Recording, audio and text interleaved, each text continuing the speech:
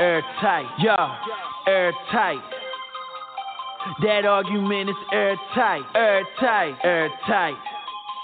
Yeah. Trinity College, what up, baby? Yeah. Hey, the gospel's going out tonight. Let me get that stuff. Living that whole thing, I gotta get that first. Picking up the microphone and giving you that lyrical, biblical rhetoric in that bird. And I ain't letting up. Coming strong, ain't playing, bruh. Super serious about the glory of the Lord. We living in something ready to give it to you like. What you think we in Bible college for? Studying for hours for. Spending up all kind of dough. Ain't just trying to be no scholars, no. What I know, my God, and hit these streets. Break it down and strengthen. We get fire, laboring with layman. What good is theology? So your university professors making atheists. Everybody nodding head, my dirt is barely taking it. Professor call me out, talking about how you deny the truth. Shoot, now I gotta rob it, Zachariah. They say it's wrong, to say someone's wrong. But that statement got contradictions all on its own. They arguments, we turn them down. This ain't judgment, I am not a judge. I communicate what the judge meant. Tear it down, ay, we gon' break it down. Bring them out, ay, we can do this now, do it now. That exalts itself against the God of knowledge, yeah. Demolish it, I gotta tear it down. Tear it down, ay, we gon' break it down. Bring them out, ay, we can do this now, do it now. That exalts itself against the God of knowledge, yeah. Demolish it, I gotta tear it down. It feel like daily you got haters coming up to you, trying to debunk your view, punk you with scientific proof. See, I've been backed in the corners trying to figure out what to do. I know who I believe in, homie, I ain't scared of none of you. See, they ain't take religion from out of the public school. No, they just took Christ and replaced them with Darwin and some other dudes. Now we all exist cause lightning when they struck a pool. Now be God was the cause, be like the Huxtable. Airtight, airtight, airtight. We don't fight with flesh and blood, but with the words of Christ. They say our weapons foolish, but it ain't no shame in me tearing down lies with the truth, even if it brings pain to me. Faithfully we make with it, humble's how we keepin' it. That hope we got is strong, and they won't dig up nothing to weaken it. Say this, we give our lives, live and strive. The glory of God is on your lives. Tear it down, ay. We gon' break it down, bring them out, ay, we can do this now, do it now. That exalts itself against the God of knowledge, yeah. Demolish it, I gotta tear it down, ay, we gon' break it down, bring them out, ay, we can do this now, do it now. That exalts itself against the God of knowledge, yeah. Demolish it, I gotta tear it down. 2 Corinthians 10:5. Yeah. The power of the gospel. Persuasive truth, baby. We captive of every thought. We preach Christ. Captive of every thought. We praise the Lord, man. We men of faith. Idolatry and false arguments don't stand.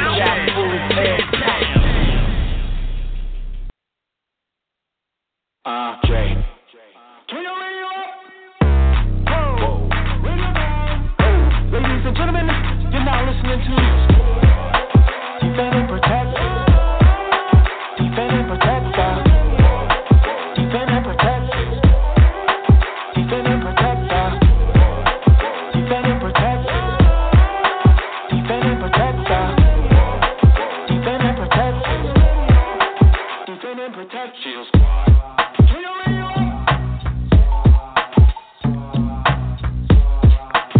What's up, y'all?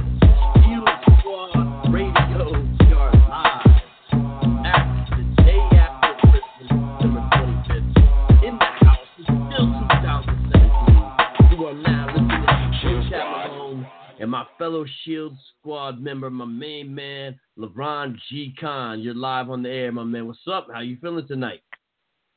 VOCAB Malone, what's going on, brother?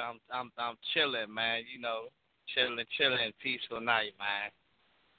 Yeah, man, it's good to hear your voice, man. Real good to hear your voice. I'm glad we could do this. I know it's late for some people, but people can get to it when they can get to it. So if you were listening live and want to call in and be part of the conversation, call in at 917-889-2255. That's 917-889-2233. And press 1 if you would like us to take your call at some point during the conversation, or you can just listen on the phone. Of course, you can also listen from the website. That's blogtalkradio.com/Shield Squad. blogtalkradio.com/Shield Squad. And be sure to check out past, excuse me, man, I still got a little bit of Christmas cough, man. Be sure to check out past episodes at iTunes, as well as Stitcher, as well as Tuned In. 3 different places you can subscribe to the podcast for free, whether you have an iOS device or a Google Android device. You can get those. So we're trying to make it easy for you. But I was looking at the numbers today, G-Con, right before we went live. And, you know, this used to be simply G Consciousness Radio, and you let Shield Squad kind of take it over. You know, you're the one who put in the work, though, and got it established. But since we've been regularly broadcasting, the numbers have went way up steadily. It's nice to see. So I think we're doing something. I don't know if you've got a chance to look at that little graph they provide for you. Have you seen that recently? It's looking pretty good. Yeah, actually, I haven't got a chance to peek back at it, man, to be honest, you know, but I'm definitely going to start trying to look at it and see what's going on. Yeah, you can see the numbers this year as compared to last year, and then you can even do a breakdown of the most downloaded episodes, and you can also do a breakdown of the most listened to episodes, as well as a breakdown of even month to month and even day to day. So you can see like the most listened to day. I mean, it's pretty elaborate, and man, it's been going real good. So we're going to keep pushing this through. Shield Squad Radio, again, 917-889-2233. Tonight's show is called Reviewing Reviews. We're going to be reviewing the reviews. What reviews are we going to be reviewing? Of the book, Barack Obama versus the Black Hebrew Israelites, the book I wrote, the book that, you know, G-Con's mentioned in there, Sherry's mentioned in there, you know, a lot of Shield Squad's mentioned in there. And so, you know, it's something we all kind of, in a way, had a hand in. And so now the Hebrew Israelites are starting to review it.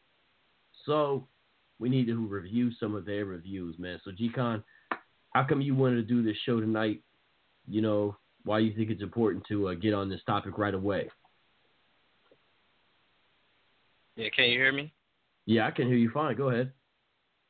Yeah, man, I kind of looked at some of the reviews, man, and, you know, I kind of was really down and out about it because I know we spent time really dealing with the One West, and a lot of the work was actually manifested in the book, as you said. And, you know, to hear some of these reviews from those that are saying that they're moderate, it was just really kind of shocking, man. And so I definitely felt that we should do a review on the reviews, you know, and really try to see what's going on out here, man. Has the book been given a fair chance? And, you know, I just don't think that it has, man. I think that there's a biasness that's there. And so I really was shocked by some of the reviews that I've seen lately, man, and coming from certain people that hold the position of being moderate. So I think that we definitely need to look at it and review it. Yeah, and you know, it's not every day that the author of a book will speak and interact directly with the community that, you know, he might be dealing with, especially if it has critical elements against them. But, you know, recently I was able to do that on Debate Talk for You, and there was different panelists. Sal Showtime ran it, and then Divine Prospect, and then the 3 sisters, you know, asked me the questions and whatnot. Only Love, Imuna, and Mayana. And then callers called in. Tazariak was supposed to be on it, but for some reason he couldn't do it. I would have most wanted him to do it out of everybody because he's actually quoted in the book, and it talks about One West, which he's part of. The others aren't even part of One West officially. So it was kind of odd that way. But then people called in. But it seems like the main critics of the book are non-One Westers. Isn't that right? Yeah, that's what shocked me, man. And you know, it makes me altogether think that should we start, you know, where do we go from there? Should we even start dealing with some of those things? And you know, what's the agenda behind it? You know, is these people actually supporting Torah or Tanakh or the New Testament like they say they are, because I know some of them is just dealing with the Old Testament. But all together, man, it's really shocking. It really hurts me real bad because, you know, when you talk about the black community, you know, just doing these things, and they know what's going on in the community with a lot of these guys, One West, you know, just hating on Africans, just hating on the continent altogether. And for them to really take the position that they have taken is really weird, you know. And then they start hating on, you know, the Caucasians and, you know, Europeans or whatever the case may be. And then I'm this coon, but in reality, these guys are out there on these street corners teaching against, you know, hating on Africans and other people, you know, that should have some type of right to the gospel. And so I was just shocked, man, that these guys even came out to defend it as if they are themselves a part of the agenda with One West. It's kind of weird, man. Yeah, people might call you or somebody affiliated with Shield Squad, you know, they'll throw that coon label around. But let me ask you this, G-Con, have you ever been embarrassed or told somebody not to call you black when they call you black? Nah, right, yeah, so... Yeah, man, this is over. This is weird, man. So because you see what I'm saying, right? You know, you're not ashamed, but yet these folks are ashamed to be called that, like it's something bad. Right. But really, what's crazy about it is that you know, I've seen the usage being used a lot, you know, and we actually used the usage when I was actually, you know, Black Hebrew Israelites and stuff like that when I was into it, and so now. You know, they'll say, well, everything is black. Everybody was black. The Indians was black, and the Arabics was black. And then when you say Black Hebrew Israelites, then there's a problem with that. Like, but you just got through saying everything was black. I've got videos where you know, Tazaryak himself is basically saying Black Hebrew Israelites, and also Nathaniel was saying Black Hebrew Israelites, as well as certain groups that we see on Facebook and different type of blogs that we see that has Black Hebrew Israelites written by Black Hebrew Israelites themselves. And so the logic is just really, you know, silly, man. It's just poor logic and bad reasoning. So I can't really understand it, man. Like, you know, it's just weird. And the One Westers hypothetically could have some kind of point to make when they say, well, you've seen our 12 tribes chart. Not everybody on there would be described as black, so why would you say black, right? Even though the school itself, the old One West, used to use that term, all right. And sometimes One Westers, like you mentioned, Nathaniel, still do. But these non-One Westers, they don't want to be called Black Hebrew Israelites, okay. But it's kind of odd because they don't have a 12 tribes chart. They don't think Hispanics are their brothers and sisters. They don't think Native Americans are their brothers and sisters, from what I can ascertain, at least not most of them. So how are they not Black Hebrew Israelites? Now, in the book, I don't call them Black Hebrew Israelites. The only time they're called Black Hebrew Israelites is on the title. And the reason is so people know what the heck I'm talking about, because most people wouldn't just know or understand what it just means to say, oh, Hebrew Israelite. So that's why, just like with the Anglo-Israelites before them, they're always described by outsiders as Anglo-Israelites or British Israelites. Nobody, except for themselves, granted they were Israelites, so nobody called them simply Israelites. Nobody went around and called those Anglo-Israelites Israelites unless they were in the cult themselves. They always said Anglo or British Israelites. So, you know, there is a precedent to this type of appellation before the designation, but nonetheless, here we are, and LeBron, you've seen it. I just mentioned the title. A lot of the criticism of the book's not even really a review of the book. It's simply people bickering about the title. I mean, what do you think about that? I mean, it seems like off base to just complain about the title the whole time to me. I don't know. What do you think? Yeah, I think it's definitely off base because I've argued with these guys. You know, it was kind of crazy because when Sal Showtime, shout out to Sal, you know, Debate Talk for You, when they did the review on it, you know, I just felt like, you know, it was a lot of personal attacks and more so, you know, then it was the title, you know what I'm saying? Really, before the book was even in question, it was just personal attacks. and then it was the title, and then it was some other pages of the book. And I think you did a very good job of handling yourself well. Because, you know, if it was me, on the other hand, it was a lot of things I kind of would have brought out. It wouldn't have went so well.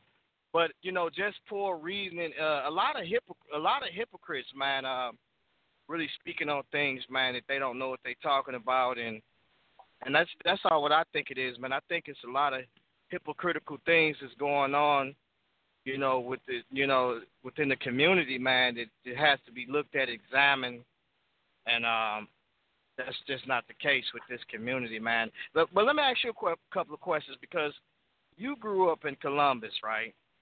Yeah, Southside. All right, so it seems to me like a lot of guys feel like that, you know, when you say urban, that was another thing, you know, when you say urban and you talk about being from the city, and, you know, you don't have this style to where it's like, you know, it's a James White, or it might be a Dr. Brown or something like that, you know, or Michael Heiser. You know, you basically are you urban, like you said, you know what I'm saying? And so it's like you grew up in that, and that's what I think the problem is. They don't think that you grew up in that, you know, as well as you know, other people. So when you grew up in that, you're attached to that, so that's your climate, and so that's what you deal with. Your first encounter with, you know, Black Hebrew Israelites, how did it make you feel that this was actually something going on, you know, in the community? You know, how did that make you feel? Because, you know, how did it make you feel? Well, I mean, my introduction was, my friend says, they're busting in these church services in the middle of service, and then he said usually it's older Black churches, and it just kind of shocked me. Like, you mean they're going inside during the service and like causing a ruckus? Which they were. You know, they've confirmed, and I've got some of those quotes in the book as well as in videos I've released since then, because people didn't believe me. We're not talking about the Malcolm X type thing that maybe some of y'all saw in the Malcolm X movie, where Denzel, you know, Malcolm X, he's outside a church service, and when the parishioners are coming out, he's saying, you know, why you follow that religion, and giving them flyers for the Nation of Islam. We're not even talking about that. We're talking about going in daring, right? And so when I heard that, I was just kind of like shocked, like they're busting in the middle.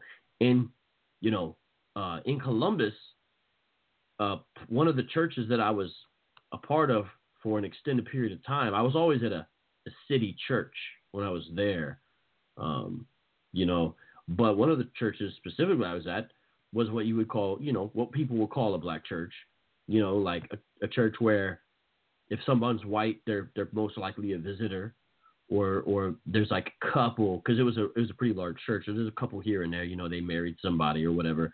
But it was like it wasn't it wasn't really a quote multicultural church. It was a Black church, right? So I mean, I got and when you do hip hop, because I was doing Christian hip hop back then, you know, you rap at different places, and so just hearing that.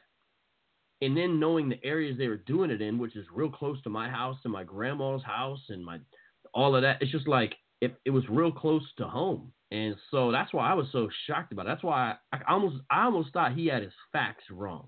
I thought, nah, man, he must have something incorrect.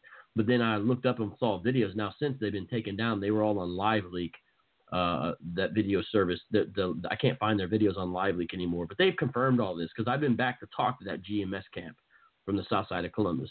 So it was just shocking to me, and I felt like, man, but I thought it was just some local crazy bunch, you know what I mean? G, kind of thought it was like some local group of guys who were just kind of off the rocker. Then one day I realized out in the street again here in Phoenix, down the street from my house again, that it was part of a larger movement. And I didn't understand that really at first. I didn't understand this was like a whole thing happening. Then when I saw more guys, I realized, oh, this is like a whole connected thing. This is not just locally, you know? And then that's when it kind of got on my radar even more. And then I realized really the church really had no response to these guys. And so it was hitting me in my perspective where I lived, literally. I don't know if that's the answer to what you was asking. G-Con? Right. You there? Yeah.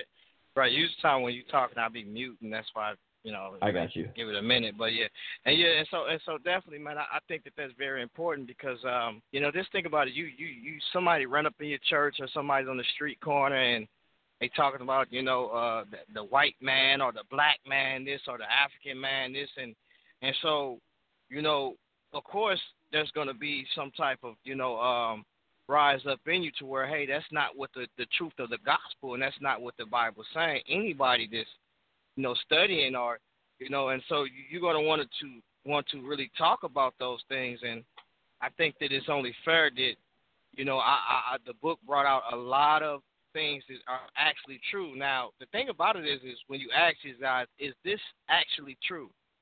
And if they can say, well, this is not true, then we got a problem. But if they say this is true, this going on in the One West, then how do we deal with that? And is they willing to help deal with that? Because that's what needs to be done. If you're saying that you're misrepresenting us, then how do you, are you guys as moderates, or you say you're moderates, how do you work on those very things to overcome what we're seeing, which is the face of Black Hebrew Israelism on the streets? Because that is the face of it when we see Tazariak, we see the One West camps out here doing more screaming and making more noise than the moderates is doing. So why are you standing up to defend that instead of defend the truth? And I just want to say this and end this on this note. I would rather die defending the truth than defending a lie, even if it's a lie from my very own brother. And I don't think that they understand that, and that's what the biblical texts actually teach. So you don't take up for your brother or your kids, or because you say it's your brother or your sister or whatever the case may be, your mother, your father, just because they are attached to you in some type of way. And then it even gets worse if you start dealing with a color, saying that these people are your brothers and sisters because they're your color, when you already know, if you've been in these streets, you've been gang banging, I've been there, that just because you say you're my color don't mean you're my brother nor my sister. I've been betrayed, stabbed in the back plenty of times by people who's been the same color as me, as well as people who's not the same color as me.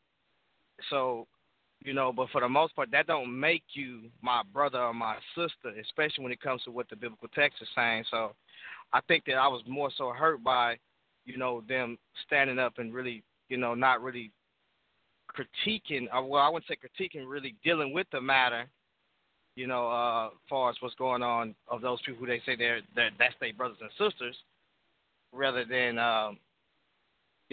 that how they just went on and did the whole thing was kind of weird. Yeah, I mean, I don't know exactly what it is.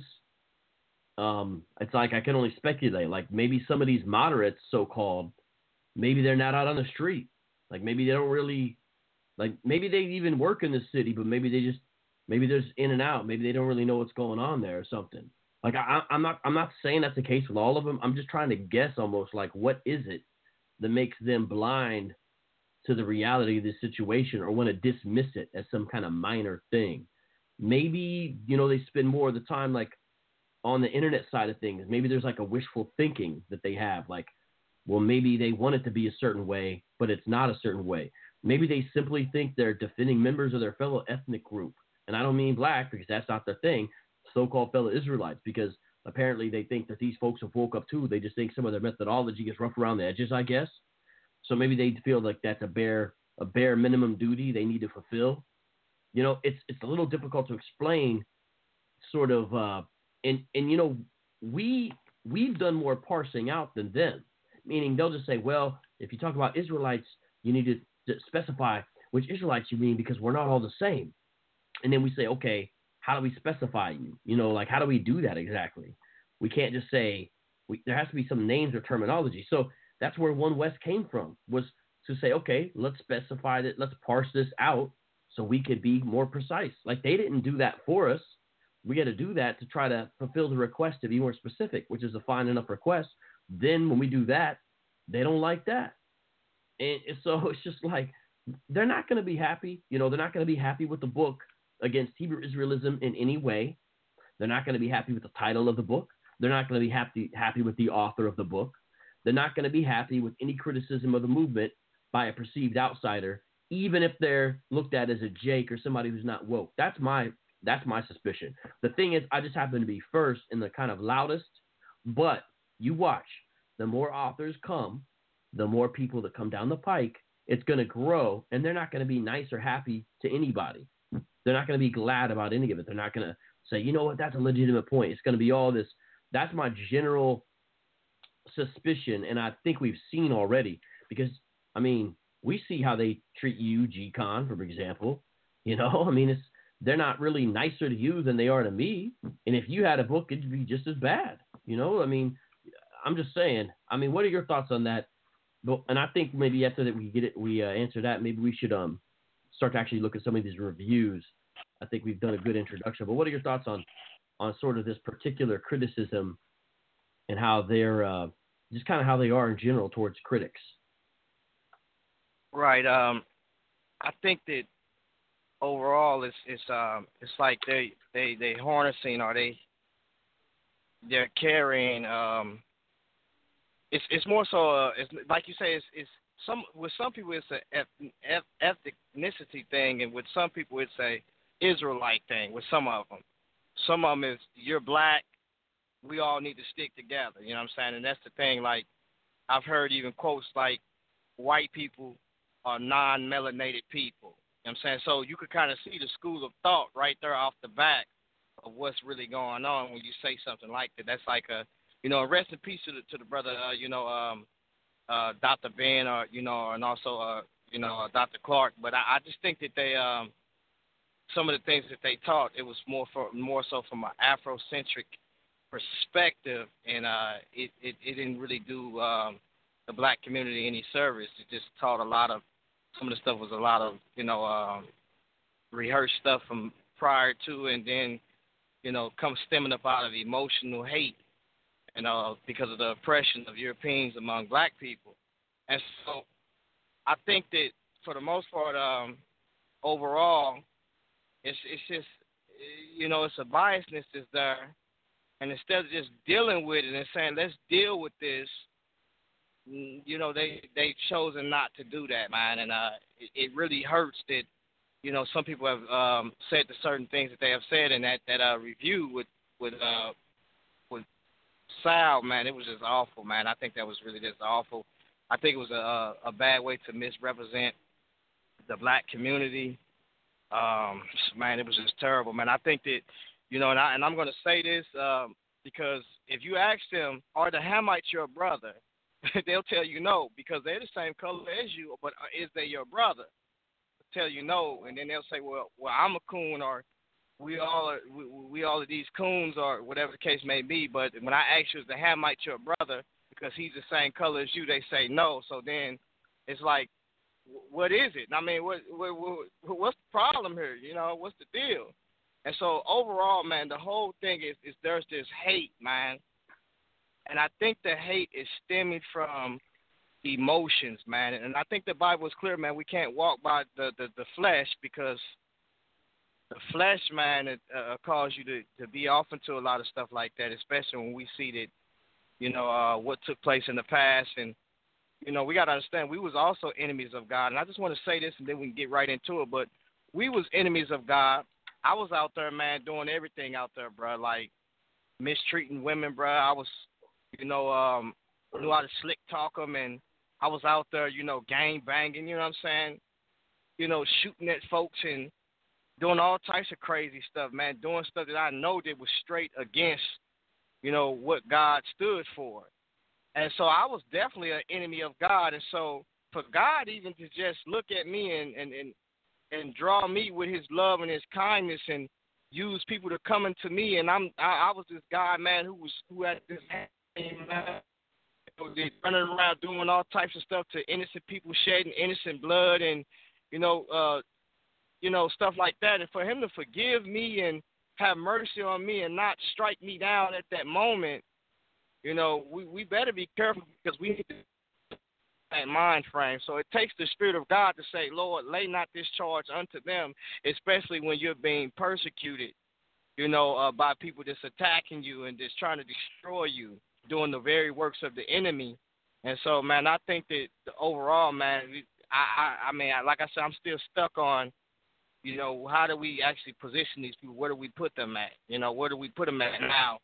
To be honest, bro, I'm just going to keep it honest. You more so fairer than me than what I am. You've always been, because in cases when I'm going off, you like, hey, bro, don't, you really giving them the mercy. Whereas me, I'm coming in there, with the sword out, ready to cut it, everything moving. And so, at this point with me, man, it's just like I think that these guys are more so One West, and they with One West because they really dealing with what they stand for, they're not dealing with what One West stands for and coming up against it, and they say that they're these Torah keepers or Tanakh keepers or believers. And so if you're not dealing with it and you are defending it, and you're criticizing somebody's work that's coming up against it, then you with that movement then. So we need to put you in the same bus that did with you all alike. I think I got the brother that he's gonna be listening in too just as well. So I know he used to be a former Israelite just as well as me. I don't know if you wanted to if you wanted to speak on something, but let's get right into it. And let's do this. And I hear what you're saying, man. And I think one of the good things, regardless, this book is not perfect. Shield Squad is not perfect. I'm not a perfect apologist or perfect Christian. Like, we're not perfect vessels, but we just want to be used.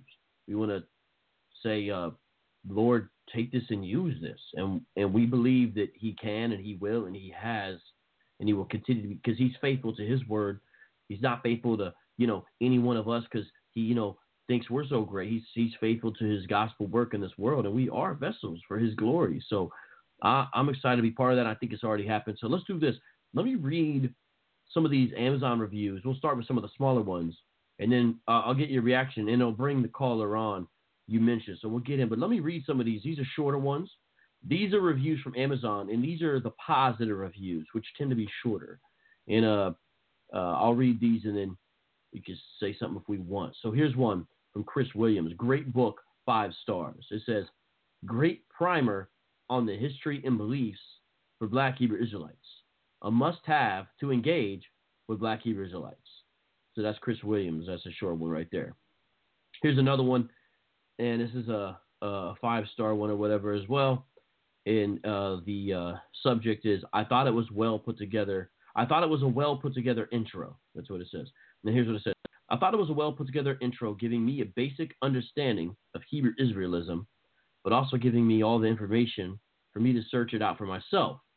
It was written in a way where it didn't lose me, but kept me interested throughout, and definitely can't wait for the next book to come out.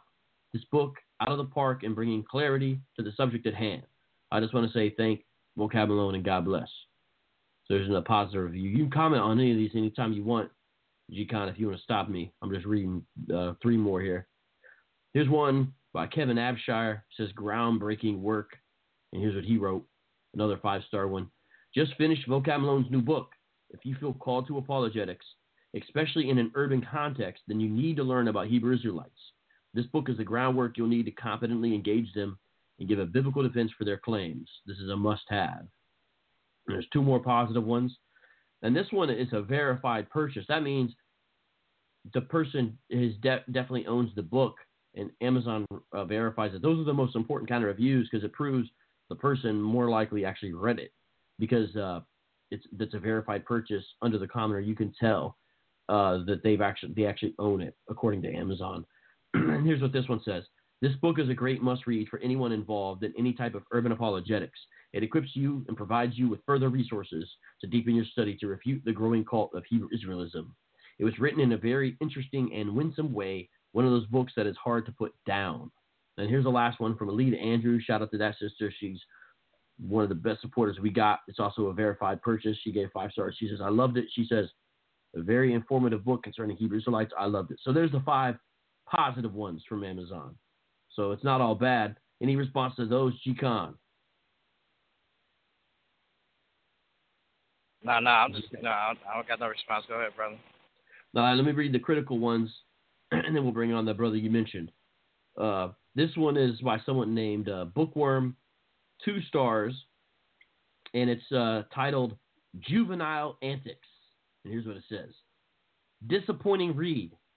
The author lacks professionalism and delivery. I had issues parsing through his comic book references. The author purports to be a Christian, but doesn't realize he shames real Christians with these juvenile antics. I don't feel there's nothing comical about that, but the comical outfits that we see that these brothers are wearing out there on those streets. But in reality, truth of the matter is there's nothing comical about people on the streets cussing people out, calling people, you know what I'm saying, all types of names. And so when we look at how these One West camps started, you know, this is false prophecies. What's comical about that? You think God just sitting back just laughing at that? So I think that that's just kind of weird that he would even say that. Now, we can sit back and laugh and say those are some silly outfits they got on, but for the most part, when it comes to what's being said out there on the streets and the misrepresentation of what the Bible stands for, what's funny about that? There's nothing comical about that. So I think that the book does a great job of exposing what we see on these streets that's happening, and also the beginning of these, and then also the false prophets that was, you know, put forth. And, you know, so there's nothing comical about that at all, man. Here's a review by someone described as Real One. They gave 1 star, and they say, the author must be heartbroken. Here's what it says. I mean, ... damn. Can you be any one of a culture vulture? I think what they meant to type there is, can you be any more of a culture vulture? So in reviewing this review, we found some mistakes in this review. First, you fail trying to imitate urban peoples as wannabe rapper. Now you've made because you're not one of their 12 tribe charts. Okay, I think what it's supposed to say is, first of all, because this is typed incorrectly. You fail trying to imitate urban peoples as a wannabe rapper. Now you're mad. I think that's what they meant to type. Now you're mad because you're not one of their 12 tribe charts, ? You call the Black Hebrew Israelites, yet they include Native Americans and Hispanics, ? Doesn't make sense. I guess I'd be mad too if I put so much time, energy, and faith into something just to find out it doesn't person to me. I think they meant it just to find out it doesn't person to me. I think they mean pertain to me. Sad. That's what that one says. All right, now I'm going to read the long one on Amazon. Then we're going to get to the big one at Lip Balm. Are you ready for this one? All right, everybody, get ready.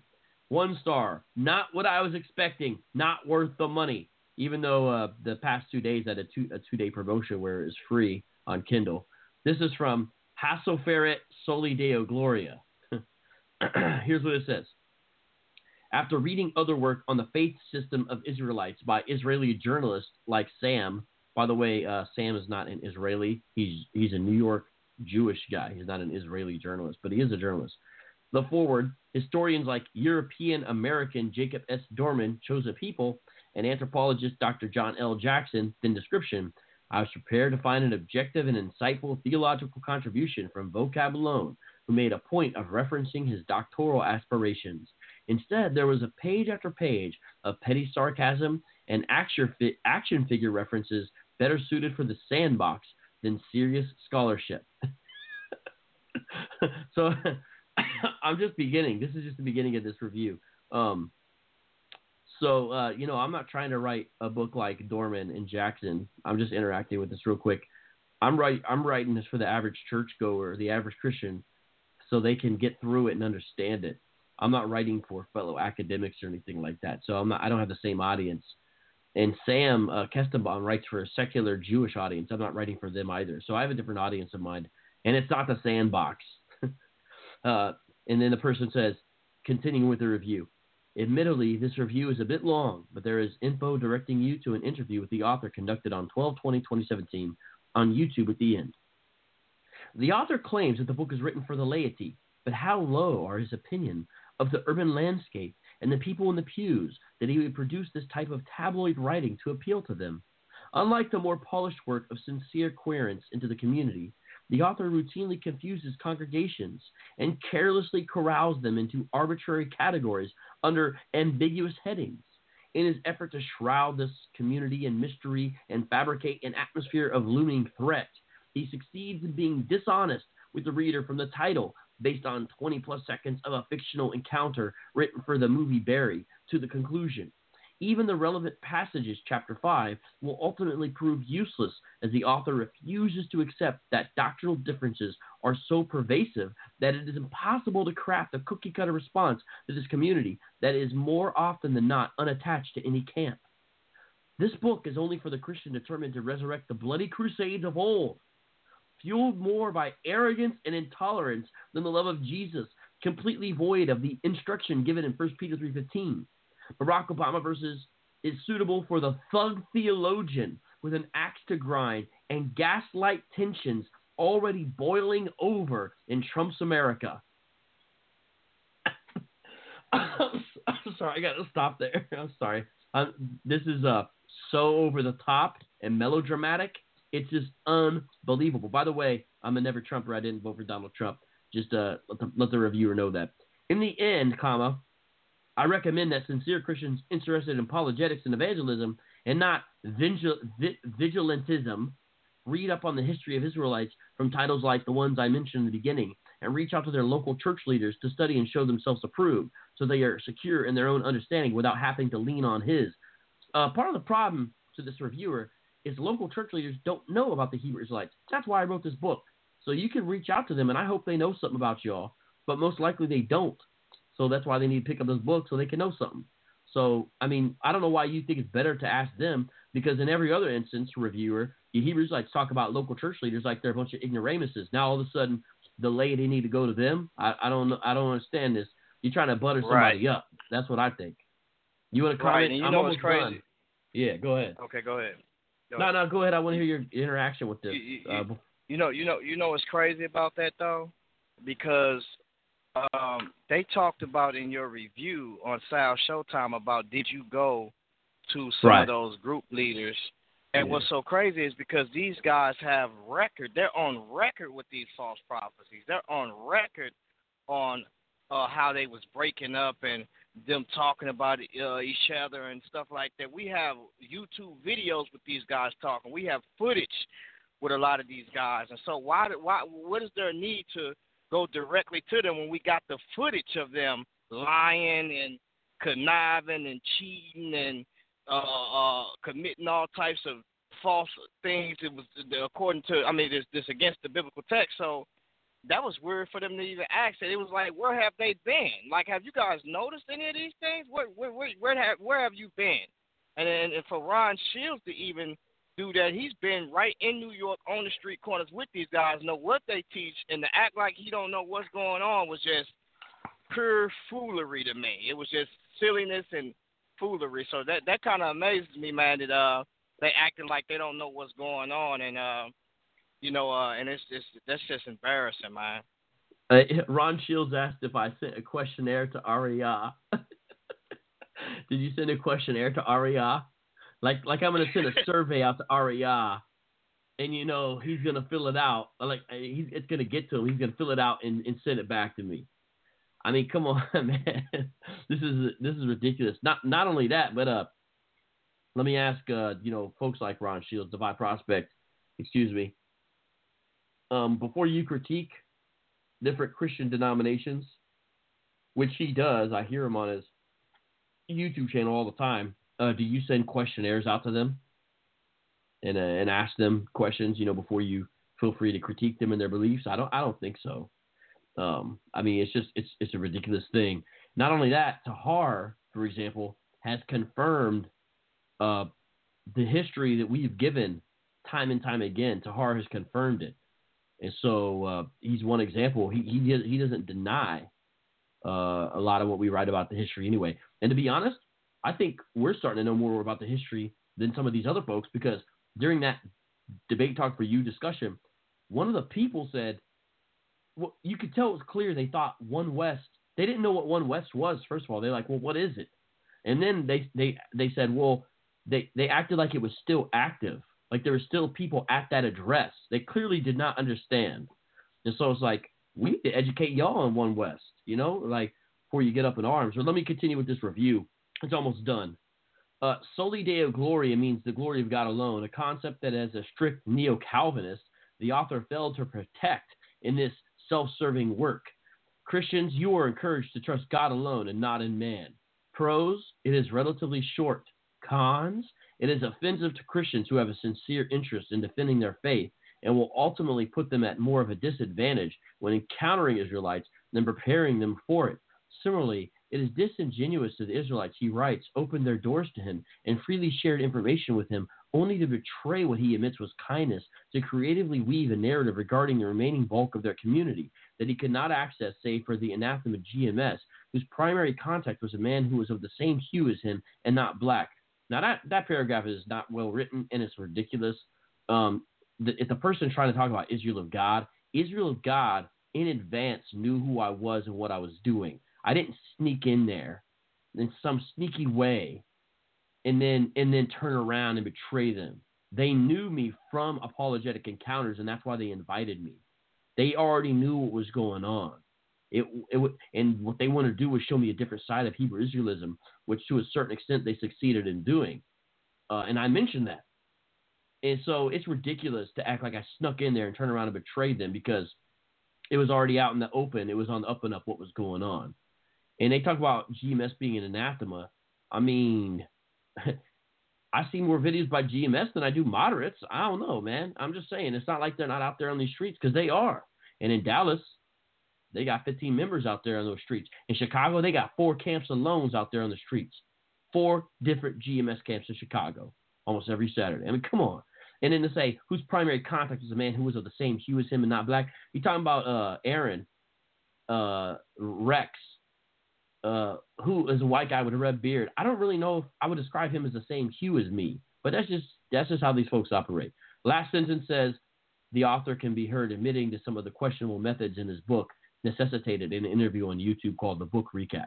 So that's that one. So any comments on that before I bring up the caller? Nah, no, sir. I mean, I guess what it is the Hebrew Israelites have figured out they could try to wage war on the book through Amazon reviews.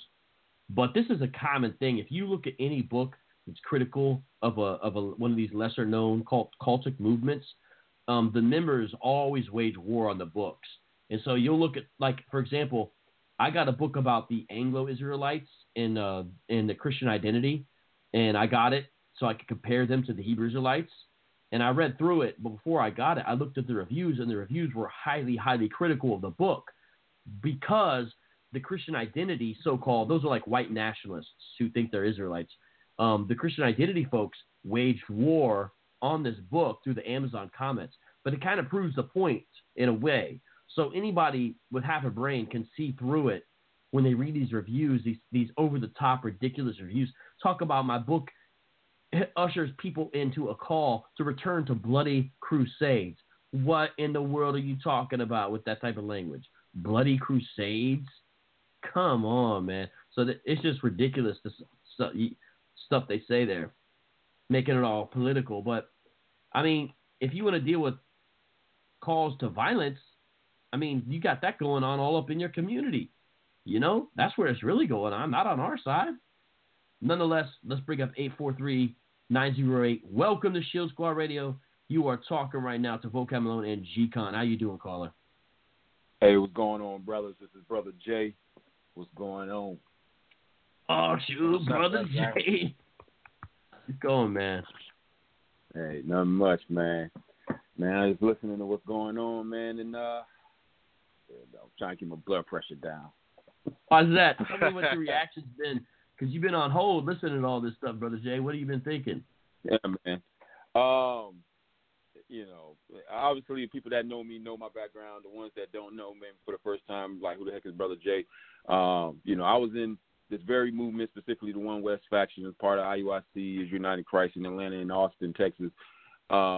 You know, very familiar with the doctrine, was in there for about 3.5, 4 years before I finally left that school, but still held on to the doctrine for about another 3 months before finally The Lord through His grace, mercy, opened my eyes to the gospel, and then I rejected the thing altogether.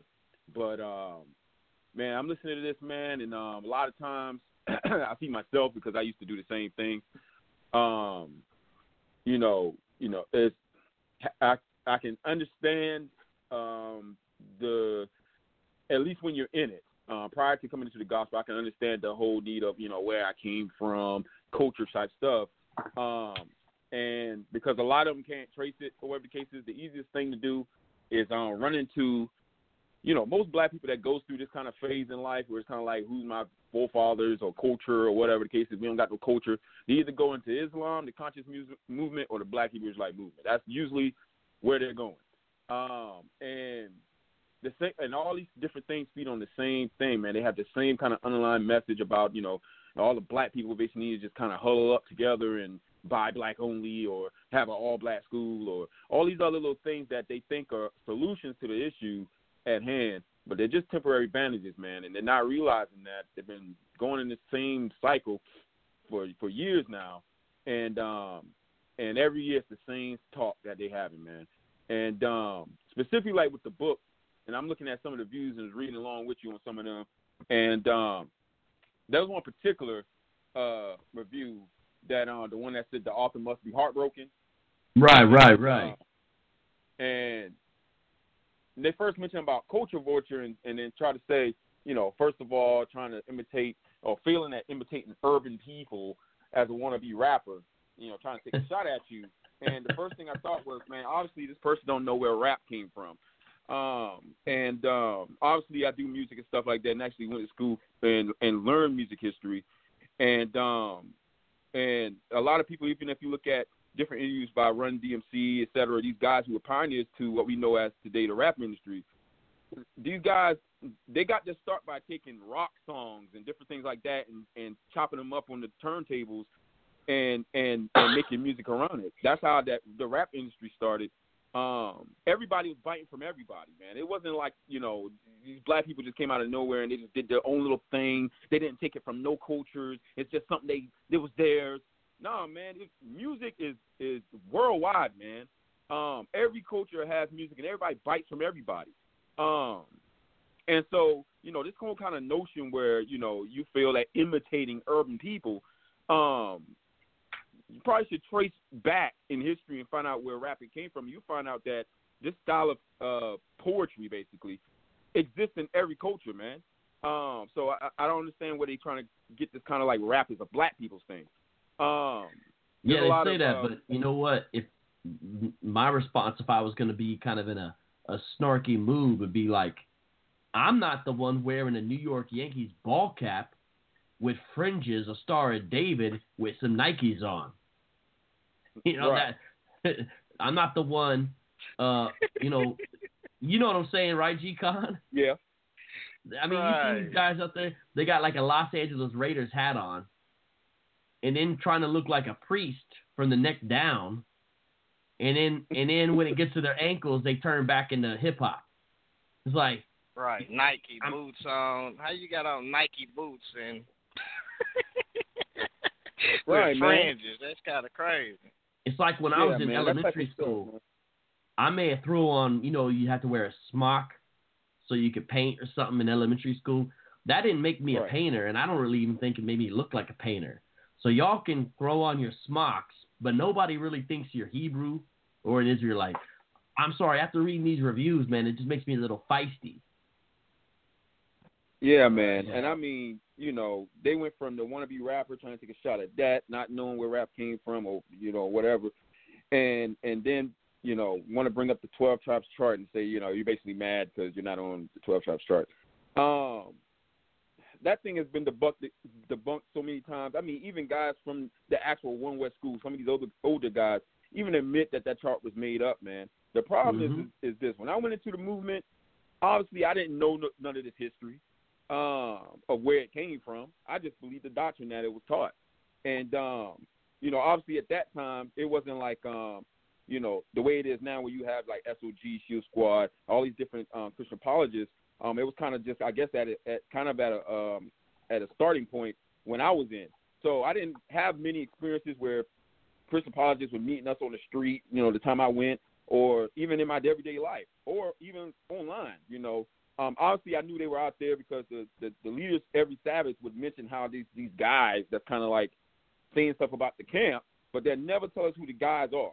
And so I had no knowledge of it. I never had experience where you had someone who came up, knew the arguments, and was, going back and forth with me about it. I never had that experience in there.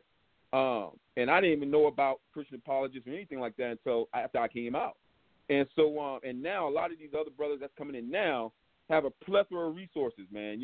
The many videos that's online and stuff like that. And even people who used to be at the school itself making these videos showing, and everybody's repeating the same history, man. But these brothers are so, they want so much of a culture, they'll accept false doctrine just to call themselves Israelites. And we experience that all the time, man. We'll show brothers, hey, look, man, look in the scriptures, man. Look, this right here, man, that's false what you've been learning, bro.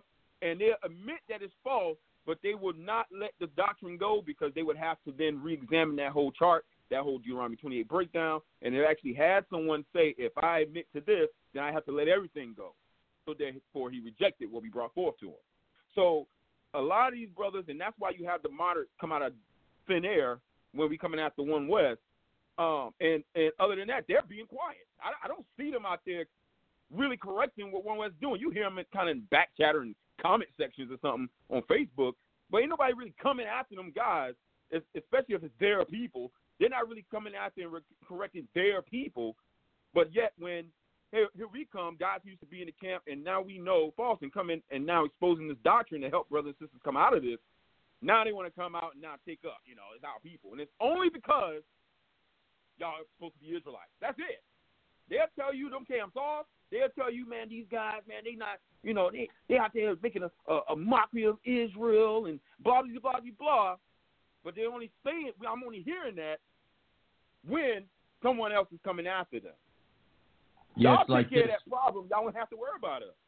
It's like if they have a choice between criticizing LaRon and criticizing Nathaniel, it seems like they'll pick criticizing LaRon, just to put it in a frame of reference. That's what I see. And that's backwards. And, you mentioned how before there was really no response. I mean, it's like, on a fast break play when sometimes you see like maybe in a high school basketball match where the teams are like real uneven and one team keeps on getting these really wide open fast breaks and they just could take their time down there in the paint on the other end. The other team's all lagging behind play after play. That's like what was going on with Hebrew Israelism in Christian apologetics. Is like the Hebrew Israelites had this long, fast break where they just were down there shooting baskets left and right, and it was just having a grand old time, dribbling around in the paint. Nobody was stopping them.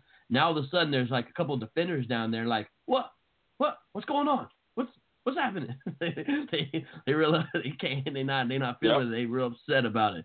It's like, well, sorry guys, practice is over, and it's only a couple of us. We don't even got a full team. We don't even have 5 men on the court yet. Like just give us some time, Just give us some time.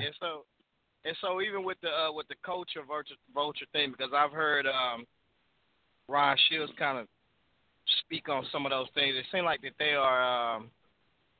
they are rehearsing or something that he said. They repeating that. You know what I'm saying? What he said, because he said that on his one of his 4-hour to 5-hour presentations or whatever he had going on over there about VOCAB. And I found it kind of odd that he said that he's not getting on. He's leaving VOCAB alone. He's not doing nothing with VOCAB. But then he's on the panel questioning VOCAB about his book, which is kind of crazy at the same time. That was kind of weird. But I think that, like I said, when you talk about culture vultures and stuff like that, and some of you guys are trying to adapt to something that you don't even know nothing about. You don't even know the culture, about those things, and you wouldn't even know the language or certain things, even about the biblical text if it wasn't for some of, the Ashkenazis and Sephardic and other Jews that we see that's in the world, and so especially those main groups. And so, it's not something to where we say, well, we we're just some Ashkenazi soldiers, or we just on their team. No, it has nothing to do with that. It's just bottom line is, God has dispersed Israel, and because He has dispersed them, even in some of their sins, God has, turned things around for good, to where some of us is still learning about, we're learning about Christ. We're learning about what the Bible is talking about, and we're picking those things up, even through some of the things that how people spread it, Christianity. Some people might have spread it in a false way, and we know that the majority, probably did so, and then some of them came and said, well, this is what it really stands for. And I appreciate that, you know what I'm saying, because nevertheless, Christ is being preached. Even when we talk about, most people might say, well, these holidays are pagan or this and that, and they are pagan, but if Christ is being preached, then all glory be to God, because He said that even in the dispersion of Israel being dispersed and in their foolishness, that we was going to learn about, about Christ, about the Bible and the biblical things, and about Israel and why God did Israel the way He did. And I think that, that has happened, people know about this thing now. So when they stand before God, they without excuse. And so I think that for the most part, if this brother is trying to adapt to something, or if he sees something that's in the Bible, or he see a culture that's in the Bible that's doing something they shouldn't be doing, there's nothing wrong with that, with going and saying, well, hold on for a minute. I'm against that, because that's not what the Bible teach. And so even if it's a very Jew, I think he can go to a very Jew and say, hey, listen, you shouldn't be teaching that, because the Bible does not teach that. He has that very authority, and God has given us that authority. And so I don't think there's nothing wrong with that, And so for them to say, well, he's culture this and culture that, I think that's just out of line. That's out of pocket, because, this brother, he's been raised, in the south side of Columbus, and so he know what it means to be urban, and he's just that. He's been raised in that. This is like saying I'm trying to be something of somewhere that I wasn't raised, and that's just not how it is. I'm just as urban as it gets. There's nothing scholarly about me when it comes to my language or grammar or any of those things. So, I don't know, why they even make that false accusation and, play silly games. Yeah, I mean, fortunately, when I was in high school and I started going to open mics, because I used to be delusional. I used to think I was going to be like the battle king of my my little city. I could maybe start, kind of become the battle king in my school that I went to. I mean, that was my dream. That was my aspiration, right? That's what I was on back then. And so I go to these open mics, like at these record shops in the 90s, and they were not friendly to anybody. That was in an era where, if you were perceived to be an outsider, hostility was running rampant, because 5% talk was real big then, and all types of stuff was real big, and it wasn't hidden. Hip-hop wasn't all diversified and politically correct in the 90s underground hip-hop scene like that. And so you had to have tough skin if you were going to even grab the microphone and try to rap for half a minute at an open mic spot. So, I kind of had to develop, like, okay, it's just how it is. Okay, you just get ready to go. And so I developed some thick skin to some of this stuff. And I'm not from I'm not from New York City. I'm not from Brooklyn. I recognize that. But nonetheless, some of these moderate Hebrew Israelites, some of them, when I hear some of them and see some of them, they seem so suburban. Some of them are so suburban they make Carlton look like he's rocking thug life. Some of them is that suburban. They make Carlton look like a G. Carlton for Fresh Prince. I'm not saying all of them. I'm just saying some of them. Yeah, like you could tell they don't really know what time it is. They kind of live in their own version of a fantasy world. But it's all right. It's all right, because really we don't want to go where they're going with it. We're trying to really get into this, and so we've got one more review to get to, and it's the big one. So do you guys mind if I play one song? I'm gonna play a quick song, and then we're gonna get into this review. And maybe if you're listening, this is a chance to go and you can read along with the review as we get to it. Here's the website, litbalm.com, litbalm.com, and it's filed under Black Culture and Black History, and the title says "That's the Hook." Self-proclaimed urban apologist VOCAB Malone reveals the shocking similarity between One West and himself. and it was posted by a contributor, so it's an anonymous review of the book, 2 days ago. So I'm going to play this track real quick here, and then we'll jump back in, and we'll go through that, because it's a longer one, so we'll need to really kind of look at this one together. But I'm excited about doing it nonetheless. So the song I'm going to play is Love and Peace by No Big Deal. Love and peace, all we want is love and peace, but I don't see no love and peace. All we need is love and peace, that love and peace and love and peace. All we want is love and peace. I can't see no love and peace. I can't feel no love and peace, that love and peace and love and peace. I just want some love and peace. All we need is love and peace. All we want is love and peace, that love and peace and love and peace. I don't see no love and peace. All we want is love and peace. All we need is love and peace. My brother struggling, losing blood all up on the streets. My sisters say that they looking for love that's brotherly. Grandmama say if you had the faith of a mustard seed, then you can move mountains, but I just want some love and peace. I saw some mirror and I felt like I lost my brother there. Went to the church and I felt like none of my brothers cared. Looked in the mirror and said the change, it will start with me. We gotta speak if we ever gon' see some love and peace. Love is patient, love is kind, and love sees all this, love ain't blind. My love, I hope you love in time, and that your loved ones love this rhyme. You say you loved us, that's all fine, but the conditions you require make your love not love it all. One love loves above them all, that's love that loves through death and life. Love that loves through darkest night, that loves you when you extra wrong, and then makes you look extra right. I'm trying to love you through your hate, you throwing shade, but that's alright, cause all this light is extra bright. Love and peace, love and peace, all we need is love and peace. All I want is love and peace, but I can't see no love and peace. That love and peace and love and peace, all we need is love and peace. All I want is love and peace. I don't see no love and peace. That love and peace and love and peace, all we want is love and peace. I can't feel no love and peace. I can't see no love and peace. That love and peace and love and peace, all we want is love and peace. I can't see no love and peace. All we need is love and peace. All we need is love and peace. Baby, won't you come my way? We need lady peace today. People dying in the street. Hatred, don't you come my way? We just need some peace today. New lights, all we care about is new lights. Instagram got us on the new night. We need to run when we see them blue lights now. Two sides now. Everybody wants you to choose sides now. Get down or lie down. It's black and it's white now. They texting us right now. They attacking us right now. Activate all the activists right now. They tell us to pipe down. If it ain't about the race, well then what is it then? Cause all I'm hearing is division like a dividend. And yes, I hear you that the rudest people live in sin. And yes, I know that there is difference with the witnesses, but you not showing love or empathy to fellow men.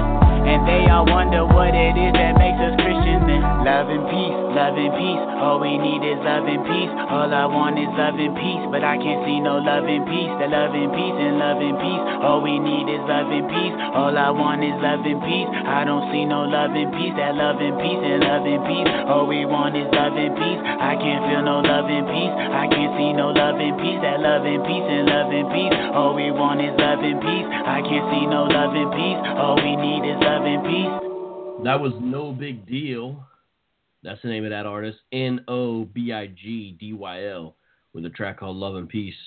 It's one of my favorite Christian hip-hop artists out, No Big Deal. Hey, Brother Jay, while this song was playing, I actually have one more question I wanted to ask you. Some of the moderates kind of treat or act like the One West camps are irrelevant to the discussion. But, I mean, you were part of IUIC, which a couple of months ago, Nathaniel publicly confirmed in an interview with Sam Kestemon from The Forward that it's up to about 5,000 members worldwide now. I mean, can you speak a little bit on that? Because they try to minimize, in my opinion, the impact of the One West camps, but I don't see it that way at all. They seem to be the movers and shakers of this thing. What do you think, Brother Jay? Yeah, can you repeat? I know that was a little lengthy. Oh, can you repeat I got that? you.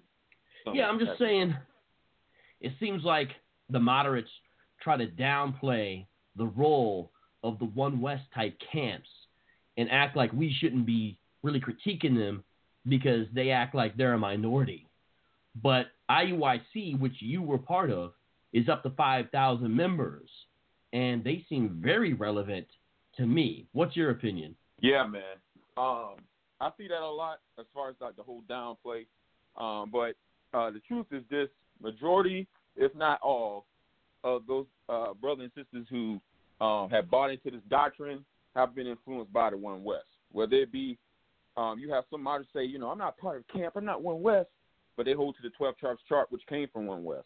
You have some that are moderates who say, well, I'm not part of the camp, and I don't believe in that chart, but then they speak that, or whatever that name of that fake Hebrew Lashawan Kodash.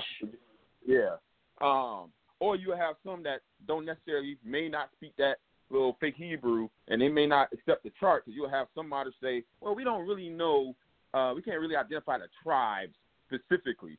So they'll just say they're Israelites, but they won't proclaim a tribe or anything. And so, but their breakdowns on how they figure out they were Israelites come from that One West Deuteronomy 28 breakdown.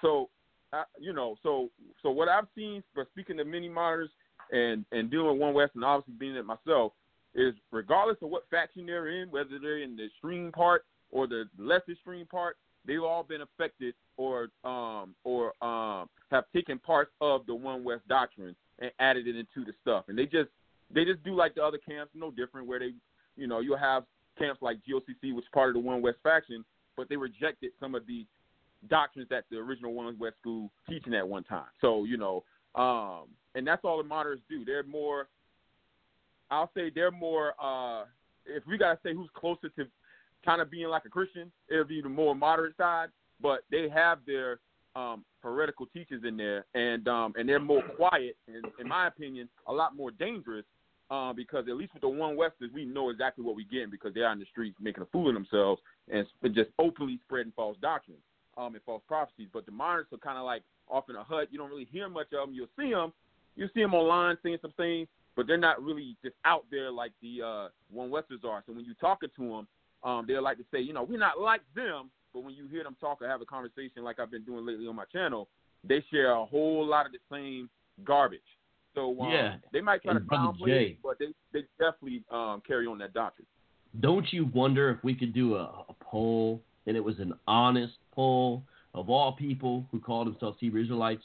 Where did you first hear about this or learn about this, or where did you get a lot of the information? I guarantee you a lot of them was watching some camp videos. You know? But yet they want to downplay it after they learn it from some camp and act like that's irrelevant. But these camps aren't irrelevant. Who's influencing Kendrick Lamar? IUIC, that's a One West camp. Who's influencing Kodak Black, D-Light and Zion down in Florida? That's a One West camp. Who's influenced and who used to, promote them at their events? Two members of Boys to Men, Sean Stockman and Wayne Morris. ICGJC, Philadelphia, that's a One West camp. You see, you just go down and you say, and I know for a fact we know of a pro athlete who's involved behind the scenes heavily with GMS, a retired pro athlete. And so, they try to go this way, but it's not the case. And when you start talking about IUIC having 5,000 members and growing, I mean, come on. I mean, how many moderate groups got mission trips over there in Ghana? I don't know of any, but I know IUIC is doing mission trips all the time.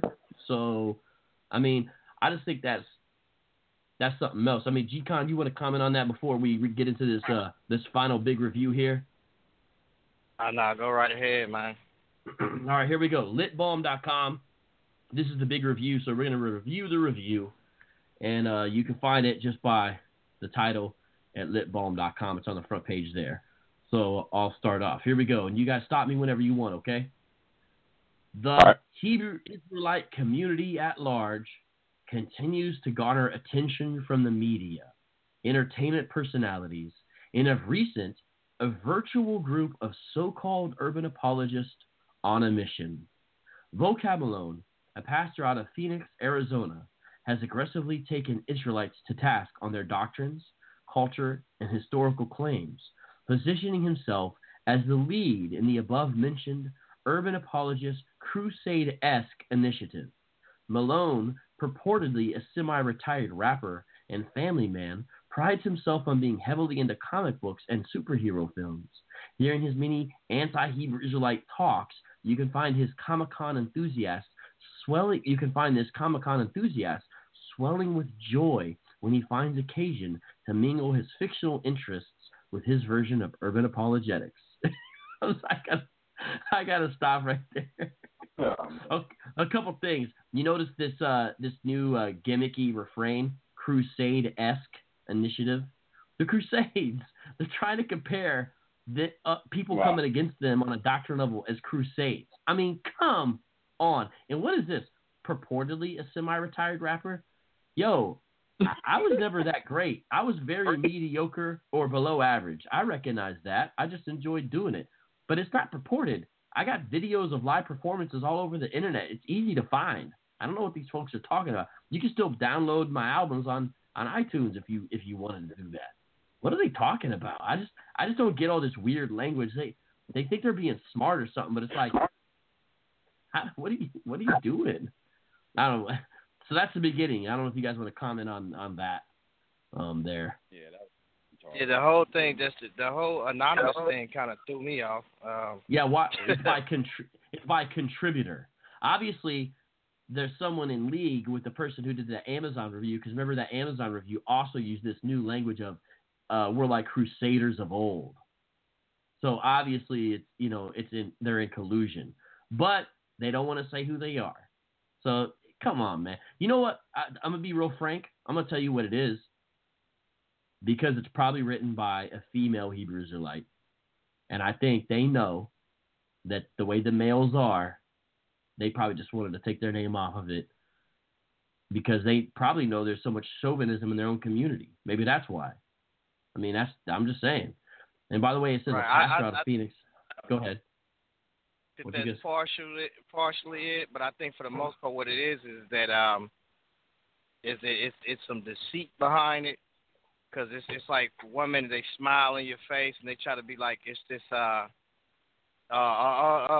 they this intelligent, smart person, and I do definitely think it's a female.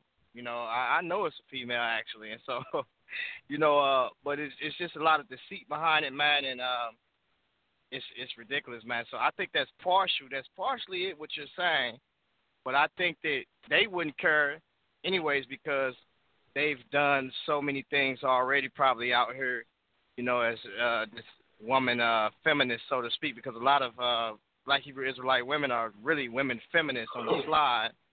And they try to play it off like they're this we're this African community. I mean, we're African Americans, or we're these African Hebrew Israelites, or so to speak. But when you look at Africa itself and you look at the people on the continent, they don't act like how Black American women actually act. You know what I'm saying? And so it's kind of weird. They more so submissive to their men rather than over talking them and then trying to, well, why are you questioning a man anyways? If you're a Hebrew Israelite, you're a woman as a Hebrew Israelite, you shouldn't be questioning a man anyway. You need to sit down and go question your husband or whatever.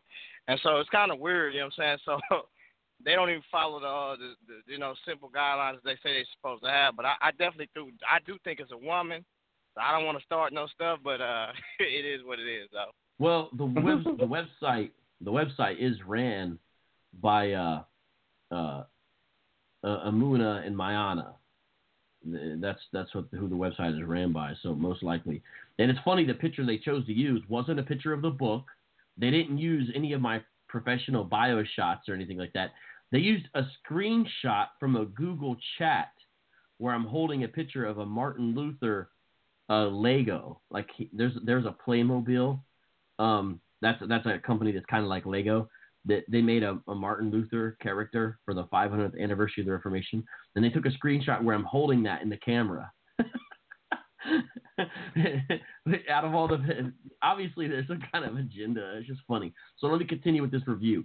In recent weeks, he has released his first book where he promulgates the term Hebrew Israelism. I didn't make that up, but I guess I am promulgating it. Continue on. The work takes a brief look at the history of One West and splinter groups termed One Westers. The opening paragraph of the book perfectly illustrates the author's disposition as he struggles to separate fact from fiction. And so then now they quote the book here. 1981, 1 year after Luke Skywalker discovered Darth Vader was his father, 1 year before Snake Eyes and Cobra Commander graced Toys R Us shelves. So that's the quote they quote, and then they define it. Oddly, Malone begins his narrative by highlighting characters such as Luke Skywalker and Darth Vader, who are central figures in the fictional Star Wars franchise.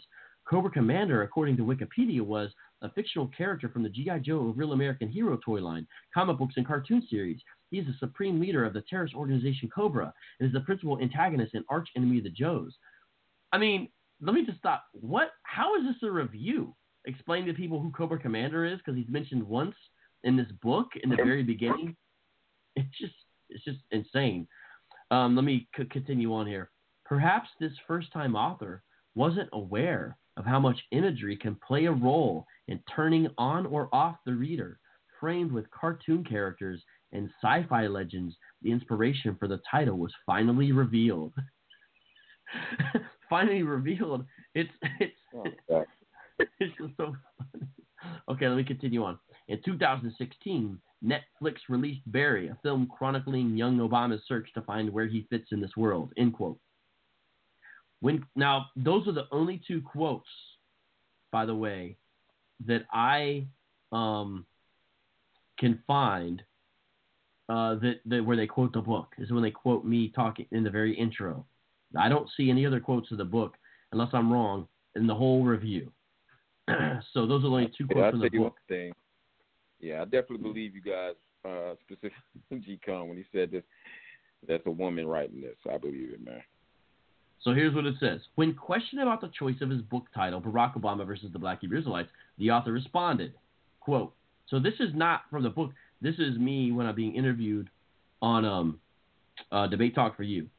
Quote, it's rather extensive what I am outsourcing. The main thing I am outsourcing for people to go check out further is not the Netflix movie. I say that's a launching pad.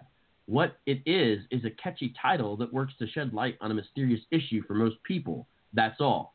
Because they kept on coming up with this thing that if someone looked at the title, they might not understand that this is a reference to a Netflix movie.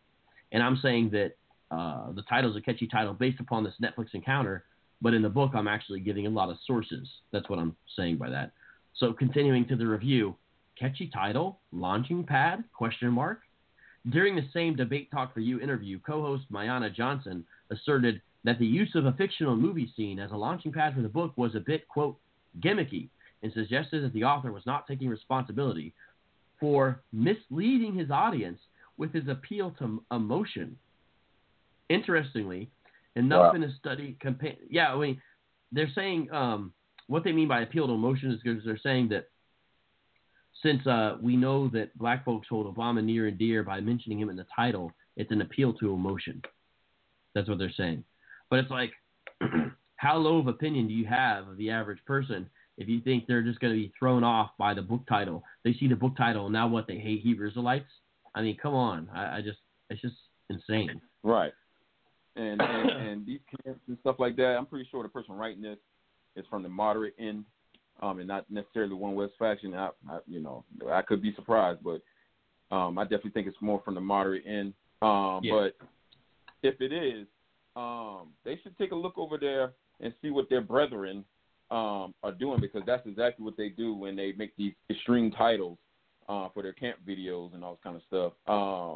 They're doing the same exact thing, and they purposely name it the way they do just to get the real people in to watch the videos. And I know because I used to be on a video team in the camp. So they purposely name those videos, those extreme titles, just so people will click on them. That's just the marketing strategy. Right. It's a common thing within publishing to have the book title be something that is supposed to stick in your mind. And then really often where you explain what the book is about frequently is in the subtitle of the book. It's a very, very common thing, and that's exactly what happens in my book. There's the title, but here's the subtitle. It's so on the nose, and the subtitle is on the front cover of the book. Here's the subtitle. I'm quoting from the book. Introduction to the History and Beliefs of One West Hebrew Israelism. There it is. But nonetheless, continuing on with the review, it says this. Suggests that the author was... Interestingly enough, in a study companion video composed by the author to give more understanding about why he chooses to use Barack Obama's name in his book, he states he was, quote, mesmerized by the scene, which became the, quote, inspiration for the title of his book. Shortly after playing the clip, the author asks the question, quote, did this encounter happen? He answered his own question by stating, quote, no one knows for sure yet, end quote. In light of knowing that the scene is/was not necessarily correct, the author proceeded in his video to explain his earlier statement with wild claims, hypothesizing away the scene to make it plausible. So what they're talking about there is in the companion video. So this is old news because I already said we don't know if this encounter happened or not. I mean, this is like old news. I'm the one who said it. But what I do is I show a little map of where Obama's apartment was when he was at Columbia. And then I show where Columbia was, the school. And I show where Sylvia's restaurant is, the place where he was supposed to be going in Harlem. I show those three things, and I show where the original One West Hebrew Israelite school was. I show all those things on a little map in this video and show how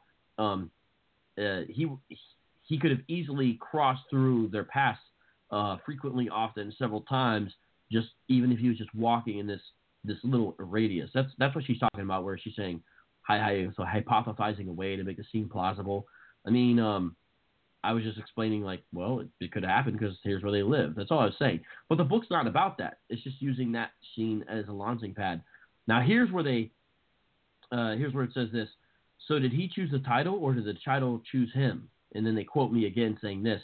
Now, the second I saw it, the movie scene, when I saw it in the film, I said, that's the title for the book. It was just too perfect, you know? It was a way to take something familiar, the President of the United States, and make it a window to help more people understand the unfamiliar. I understood I choose something controversial, you can say. It wasn't accidental. I think it was a good creative choice. So there I'm like saying, I know it's going to be controversial, but I think it's a good creative choice for it because, well, it's obviously got them talking, you know. So that's what I'm saying there. Right. But again, this is not a review of the book. This is not a review of the book. So continuing on with the review, the author's quote lays a foundation for his hypocritical reasoning.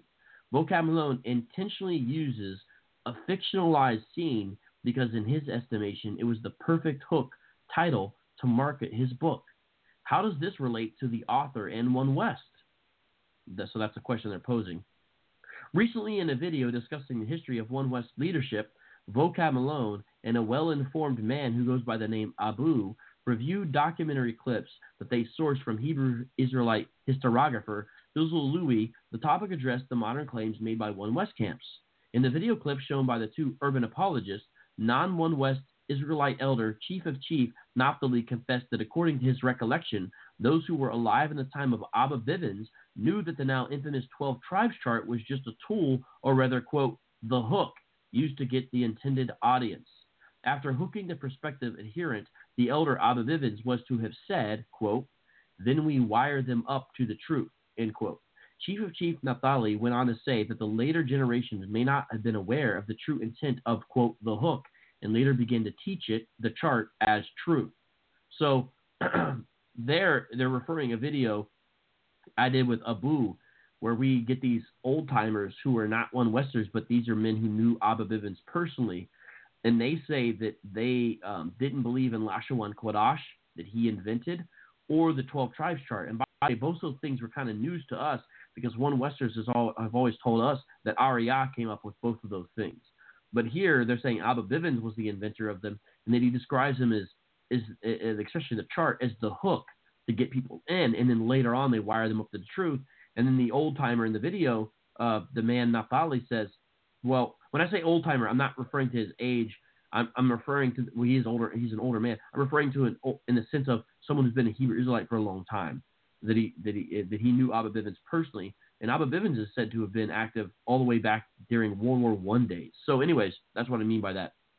But just so it doesn't seem offensive, I won't call him that anymore because I realize people could take that the wrong way. I've heard other people use that. Anyways, so back to this. The point is the 12 tribe chart is known to be by Abba Bivens, something that's not true. And what they're trying to say is my book is just like that. That's what they're trying to say, that I'm just like a Abba Bivens or a One Wester in that. And so continuing on with the review, it says, Malone found this confession noteworthy, taking the opportunity to condemn this, quote, gimmicky hustle and deceptive marketing ploy. The former pastor of Roosevelt Community Church went on to admonish his Christian listeners with these haunting words of caution. Everyone just stop and process that. This speaks volumes to issues of integrity and actually how you understand truth, end quote. In light of what we have reviewed in this article, hopefully, it is becoming clear to the reader that Malone and One West founders share common evangelical strategies. Both are keen on using the hook to draw people to the core of their truths.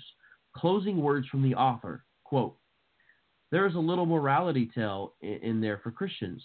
We must make sure we are not utilizing things we know are not exactly right or precise just so that someone would get saved. I'm just making sure we hold the mirror up to ourselves.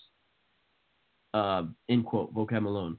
Oh, look, they've edited some of it. Okay, so I left a comment on here, which it's on the review earlier, and it didn't get cleared. It said my comment is awaiting moderation.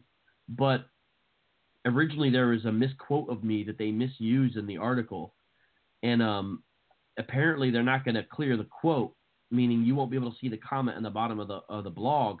But they did edit it because I didn't read the misquote. They did take out, so that's nice. And it says this article has been updated to correct an inaccuracy in the earlier edition, 12/25/2015. So that's good. There's been one thing that they fixed, but that's the entirety of the Lip Balm review. So I'd love to hear you guys' feedback.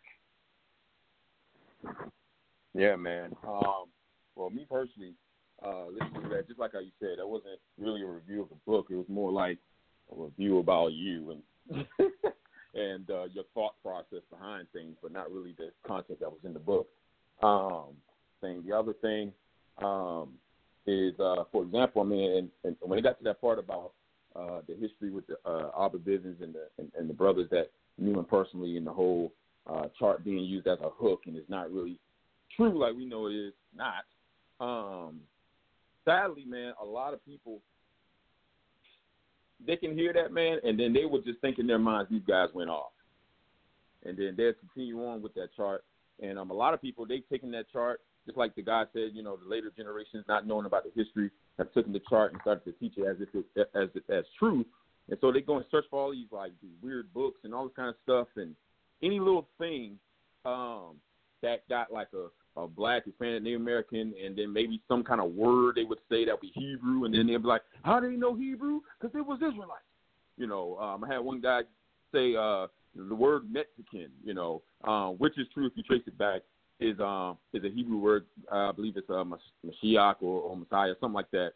That's what they say. See, that proves that the Mexicans are Israelites. You know, they just kind of stop there once they see these little things. And they try to go beyond leaps and bounds to prove this chart that has been made up from the beginning just to be used as a hook to reel them in.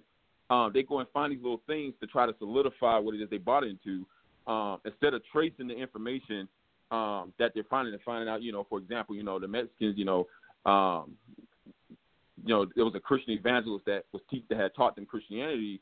And then you had at the end of the Ottoman Empire, when that empire came down, you had a lot of Jews that left that area, and they were influenced by these people. So instead of doing the actual historical research, they look for these little things that doesn't really prove these people are Israelites, that they're trying to say Israelites. They just say things or show things like, oh, look, there's a rock there that got some Hebrew writing on it. So see, that means they're Israelites, all these little things. And that's kind of what's happening, man. They bought into this doctrine and the history and all this kind of stuff. People who've been around these guys before a lot of them was even born, are telling them what the case is. And instead of, hark to the words of these elder men, they're going about to try to solidify this doctrine they bought into. And it shows in like these kind of reviews, like the one on Amazon as well, where clearly you can tell the people who bought into this doctrine by the review that you read. And so it's a high, defense mechanism that they have. Obviously, with anybody who's bought into a cult doctrine and have a cult mindset, the first person that comes against that, you immediately buck up against it. And when we get it, and we understand that's why you guys do it. But at the end of the day, we continue doing what we're doing. Lord's will to be an even more in-depth book, maybe even going over the actual breakdowns and all that kind of stuff, and the ways that they misuse the scriptures. And who knows what comes in the future, but Lord's will, this type of stuff continue to happen, and more brothers, continue to combat this. And as brothers and sisters come out of the movement, the Lord, whoever He puts bonus on to go back and deal with it, be effective as possible spreading the gospel. And one of my last things, I wanted to comment on something that was said a little bit earlier, if I can remember, it slipped my mind just now, but it was in the lines of, it slipped my mind. It was in the lines of, I'm gonna have to jump back in when it come back to my mind. It was very important. But that's why I see, man, like this view. It wasn't a review of the book at all. It was kind of like, we don't really feel like reading this book, so we're just gonna look at the title page and read like maybe the first page or two, take a couple of quotes out of that, and write an entire, biased review. So that's basically what that was like, man. G-Con, you got some comments you want to make? Yeah, man. I think the whole thing is just really deceitful, man. First of all, like, I think that, the anonymous thing is just really deceitful. Man, it was just really deceitful, and it's like you almost know who it is, but it's just the whole thing is just really deceitful and dishonesty. I think it is a way to, like I say, it's more so attack on the person. They said that you used something to fish people in or draw people in, but they kind of like did the same thing when they put the Martin Luther thing up, and you know what I'm saying? We know what they basically was trying to insinuate. We seen some of the attacks. It was in the on debate talk for you. We seen some of those attacks, those personal attacks, and so there's definitely agenda, but there's also definitely agenda, that's on this side just as well, But I think that our agenda is more so pure because we see what's really going on, and so I think this overall, man, just listening to it, it was just like, it's deceitfulness behind it, man. It's witchcraft. It's rebellion behind it, man, and sorcery, or whatever you want to call it, man. It's definitely there, and it's more so about. It's really emotional, man. Whoever wrote it, they're very emotional. They're not walking in the spirit. They're walking in the flesh. They're not standing for what they will say that Torah or Tanakh or the New Testament, it stands for, because, or what Israel will stand for. So, man, I'm just looking at it, man, just like, how can you attack something that's exposing something that's causing a lot of destruction within these streets? How can you attack it and then you say, well, basically this is what it's saying.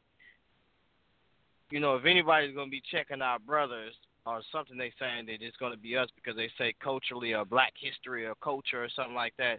Anybody's going to be checking our brothers, it's going to be us that's checking our brothers, not an outsider, but at the same time, you're not even checking your brothers.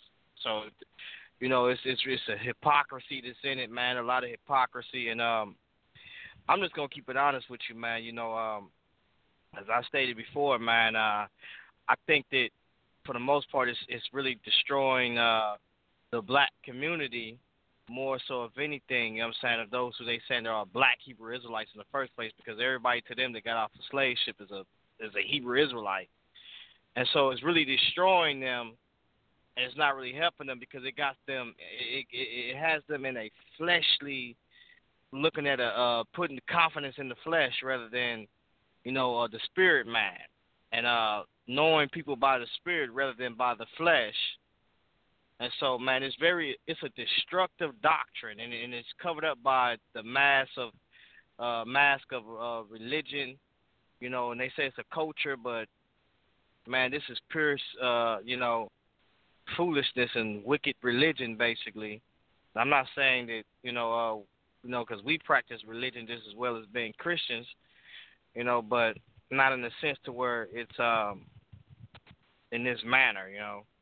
So that's what I think it is, man. It's just a deceit, you know. And I got other stuff to say behind it, but I'd rather keep it at that because I myself, you know, hate to get upset about it and get in the flesh about it. But I just want to say I hate when, especially within the black community, you know, when we succumb to the very evils of the world and we try to overcome or combat the evils of the world with using the very devices, you know, that the world uses to combat each other. You know what I'm saying? And it's really silly, man. And like we'll say, well, we'll get mad because and we supposed to get upset when we see that, you know, how, you know, you're a black individual and I'm black and we see that some blacks are getting treated unfairly because of their skin color. You're supposed to be upset about that, but there's a way to respond spiritually to that. And I think that these guys are not responding spiritually at all, but responding in the flesh and not really looking at the big picture behind what we're trying to do. And so when we stand behind the book or when we stand behind VOCAB, we're called these coons. But like I said, I'm talking to this brother almost every day. I talk to VOCAB almost every day, if not. And I've never got what you guys are trying to insinuate or what you guys are trying to picture him as being. You know, and it's kind of weird that you guys have got that. And I've been in these streets for years, you know what I'm saying? It came up out of these streets, and I've been around many of people and never got what you guys are trying to depict of this man. And so if you guys are looking through the eyes of the One West, you know, what they depicting of him, and then you encounter with him or you have, some interaction with him, then I think that you guys are doing a poor job at really discerning what's really going on here, and you guys are kicking against something that you might break your foot on what you're kicking at, so you might want to stop doing it. Well, we know there's going to be more criticisms of not just this book, but anything that is done that is contrary to their doctrine and practice or their claims. So when people, it just depends how much attention it gets, how much they'll respond. You know, if you make a video, you know, they're going to be. And so if somebody writes a blog article, if somebody writes a book, it's going to be. So this is just an example of it. And so, you know, we're ready for that and we're okay with that. We understand that. We don't have to name call everybody who disagrees with us and this and that. But this is kind of how criticism is handled. So, because the book has legitimate criticism of lots of aspects of these camps. But then you still got someone like Divine Prospect. The other day, he wrote in a Facebook comment, "Oh, I read your COINTELPRO piece." That's what he called it. He said, "Oh, I mean book." Like it's like seriously, he's gonna really say it's a COINTELPRO piece. I mean, it's just so insane. But Brother Jay, you and IUIC, yeah. How would you describe the way they handled criticism from outsiders? What do you see as the impulse within, say, IUIC? Because I'm curious how it relates to some of these non-One Westers. You know, how do they handle criticism, even if it's like, say, legitimate criticism, maybe not even just from outsiders, maybe even from, quote, insiders. How do they handle it? Right. So, you know, as most people know, if they examine the camps and stuff like that, you know, IUIC is one of the more polished camps, more organized camps, and they pride themselves on that, you know, very highly. You know, they have a thing where it's, you know, image is everything. So, you know, they're very concerned about the way they look or is perceived. So when you have like these criticism and stuff like that happen, you'll notice they won't do many response videos. If they do, and I'll just give a quick example. Like, you know, you had maybe a month and a half ago, you know, the brothers and I on SOG and stuff, we did, I think maybe either 1 or 2 part live stream concerning Job, right, and whether or not he was an Israelite or Edomite or whatever the case is. And you had a lot of other guys around the same time talking about the same thing. And obviously, you know, that goes against the IUIC doctrine and majority of the One West doctrines. And so the way they go about it is where these other groups have specifically called them by name. Hey, Nathaniel, or hey, you know, IUIC, y'all teach blah blah blah blah blah blah. And here's how y'all butchering the scriptures, and then, you know, you deal with them directly as close as possible because it's very hard to get them into a discussion.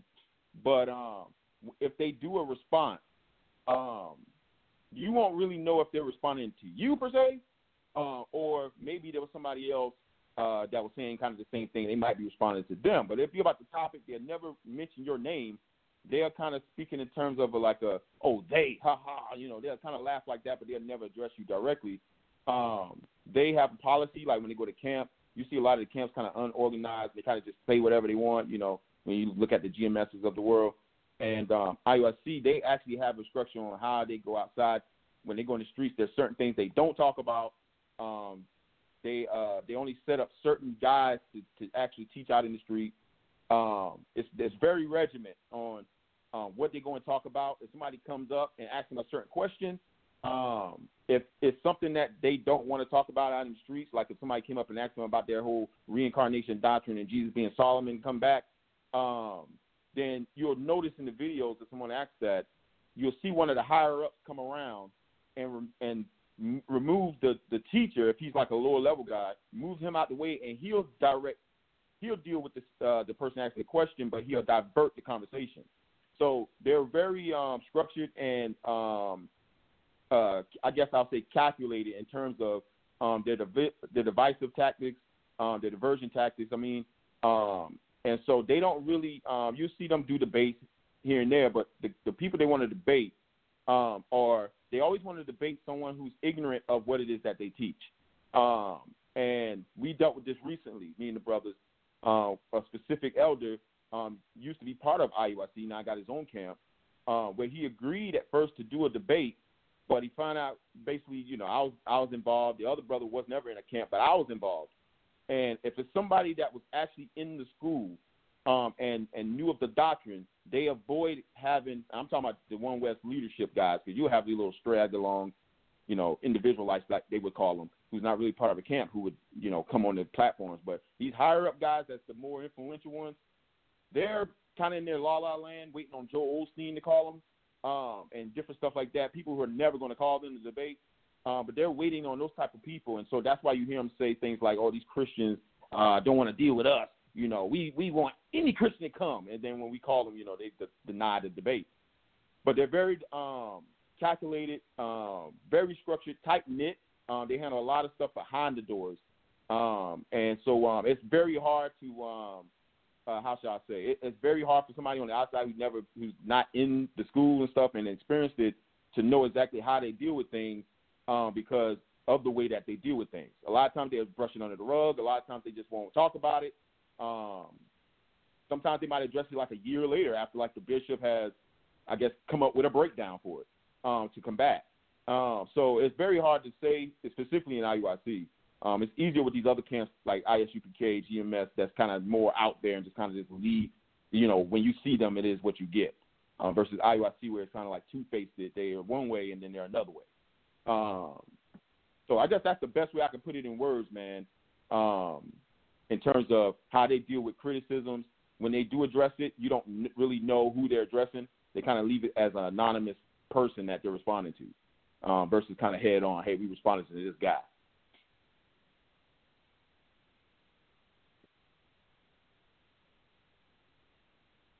My bad, I was muted. My bad.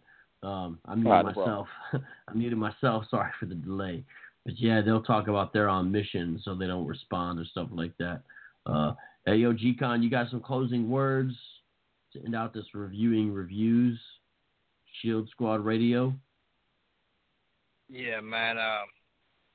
Man, I just want to say, man, I hope we, learn from this, man, and we begin to do better, man, as a people, man.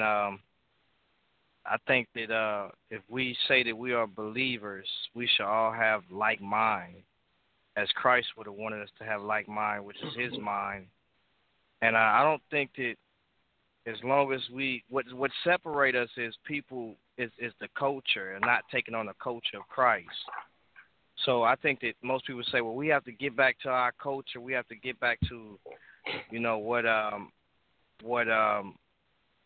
what our ancestors dealt with, and that's whether it's a conscious community or whether if you think you're an Hebrew Israelite or whatever the case may be, or if you are one. But I think Christ asked us to do something. He asked us to do something that is kind of hard to do, and that's to take on Christ, to put on Christ, and to put on the Christ culture. And, that's something that we don't want to do. And I think that even Jacob acknowledged some certain things when he says, hey, take off your gods and these earrings and these different things unless we're going before the God of Israel. And so he's asking you to give something up, that we may gain something. I'm pretty sure that we've seen a lot of the people that's in the biblical text actually have to do that, and I think that's very important, that God is a spirit, and they that worship God worship Him in spirit and truth. And so that's my main thing, man, is that it's not about what color you are or, what culture you are, and it's really about,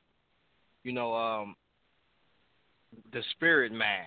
Are you walking with Christ? Is your spirit with His spirit? Because it says that in the end, that, once Christ has delivered up the kingdom and has made His enemies subject unto Him, that He Himself becomes subject unto God, and it says that God may be all in all. So God wants to, be in harmony with all creation, and He doesn't want a rebellious creation.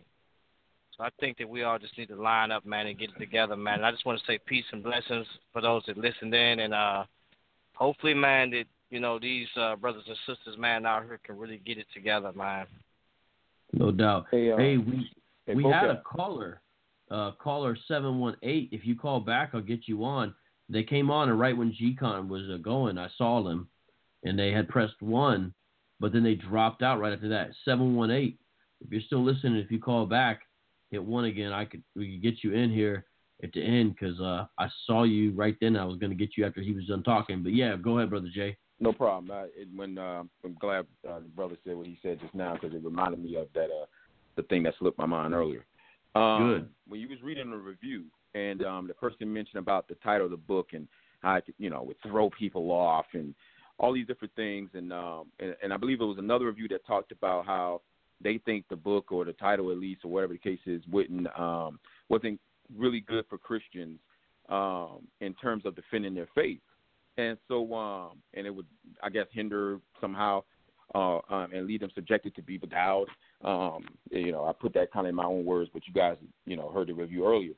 And the thing that came to mind when you read that was to explain to the brothers and sisters, number one is you yourself have to know the doctrine that Christ left. You yourself have to know the doctrine that Christ left by the hands of His apostles, who then was commanded to go and teach and make disciples out of all nations, teaching them everything that Christ taught them and to teach us. So the first duty is to study the Word of God, learn the sayings, the doctrine, the gospel that Christ left behind by the mouths of His apostles in the writings that we have. And then from there, knowing that and being rooted in the faith will be the protection that you need from any heretical doctrine. So when it comes to Black Hebrew Israelites and stuff like that, when they speak, because you know the gospel and you keep Christ's sayings, therefore you have His Spirit, and therefore the Spirit is dwelling within you, that is the protection that you need. So, seeing a book or encountering a Black Hebrew Israelite, when they speak, you'll know right away that it's heretical. Why? Because you're rooted in faith and you know the doctrine of Christ and you know the gospel. So that's the protection that you need from any heretical doctrine. When it comes to, the Black Hebrew Israelites and anything like that, all the little kind of cheap shots the brothers and sisters trying to take at the book. But just as, the brother VOCAB said, even in the book and when he does his interviews, this was just an introduction. This was just an introduction. And, down to the costumes and stuff like that, they are a spectacle, the way these brothers be dressing. And it is funny at times. Well, most of the time it's funny. And so him mentioning that, and then, you've seen the other different humors or whatever the case is may be in the book or references to cartoon characters and things like that. You guys should probably go to VOCAB's website and watch a couple of live streams ago, one that I was on when we was going over a GMS members website, and maybe you'll see that. They're highly cartoon references to their doctrine. and how gory it is. Bloodshed all over the place. And you guys look at that live stream, man, and you see that. But for the Christian, the protection that you need is to simply know the gospel, be rooted in faith, and through faith have the Spirit of God dwelling in you. That way, any heretical teaching that comes, you'll have your defense because you know the truth. And so, that's why I wanted to mention to the brothers and sisters concerning that. So, start with that first, and that's the foundation that you need, so that when the wind and the rain and storms come to beat against the house, like Christ said, you won't fall. Your house won't fall because you built it on a solid foundation versus on sand, like this Black Hebrew Israelite doctrine. So I just wanted to let the brothers and sisters know, start there and engulf yourself in the doctrine of the apostles that they left by the mouth of Christ, and then you'll be all right. No doubt, that's a good word, man. Check it out. There's only 3 minutes left on the live stream aspect of this, so make sure you're listening on the phone right now. Get in on the phone. We've got folks listening, but I think we got some slots for a few more, so call in 917-889-2233. If you're listening some other way, it's going to end. You got to be on the phone line, 917-889-2233. And we'll take one more caller before I play a final song here. 718 caller, I'm glad you called back. You were live on the air. Shield Squad Radio. How's it going? I'm doing well. This is Mayana Hassel for Red. How's it going, Mayana? I'm not doing bad, all right. Not bad. Unfortunately, I just got the notification I was studying something else. So it looks like you have been going over the reviews, and I heard maybe the last 20 minutes of it, and then your invitation to call back. So that was pretty cool. I did hear some critique about the fact that we asked you about the title of the book. I think even you had some criticism about that. Regarding that, the title is the premise. The title sets the tone, and so the title was important to interrogate. I don't know, because I wasn't able to hear which reviews you went over. Did you go over mine? I read all the ones from Amazon that are presently there. Okay, mine is the one that has my name. Right, okay. Hassel for Red. Uh-huh. Yes, I read that one. What was that? So because I missed it. What was the overall critique of that? Then I can answer that. Let me go through it again and bring it up here. Mm-hmm. So, by the way, Brother Jay's on the line, and so is greetings. So is LaRon. Greetings. Okay, yeah. One thing was this right here. This book is only for the Christian determined to resurrect the bloody crusades of old. Correct. Yeah, so that I described that, I believe, earlier as over the top and melodramatic. You would, and? Well, let's justify this. What about anything in the book makes it warranted for you to say that it's going to resurrect bloody crusades? Well, as I explained to you when I spoke to you before, that it is a text that is highly emotive and deliberately so, and that it necessarily confuses as you continue to read the critique of the book, that it routinely confuses important aspects that would ordinarily differentiate between members of the community. And because you are so content to broad brush the entire community, even including women on your hit list, then yes, I would have to say. Okay, so why did you just call it a hit list? Why wouldn't I? What would you consider the characteristics of a? Let's do some definitions. Let's parse through what it. Does hit list mean? Okay, let's parse through it. What would be the characteristics of a hit list? I'm asking you. I didn't use the term. I didn't use hit list. Well, you're the one that has a confusion about it. Are you unfamiliar with the term or completely? Well, why can't you answer a question? I don't have a confusion about it. I'm asking you to justify your claims. How do you define hit list? Here's this is what I'm talking about. You have this overwhelming sense of entitlement. If we're going to have a conversation, then let's meet at a place, okay? So you're asking me a question, and I'm saying to you, I'm not clear on what you're not clear about, so you have to bring me to a space. Just please define it. Please just define it. That's all I'm asking you to do. Okay, then calm down. A hit list is a list of targets that is intended for people to hit.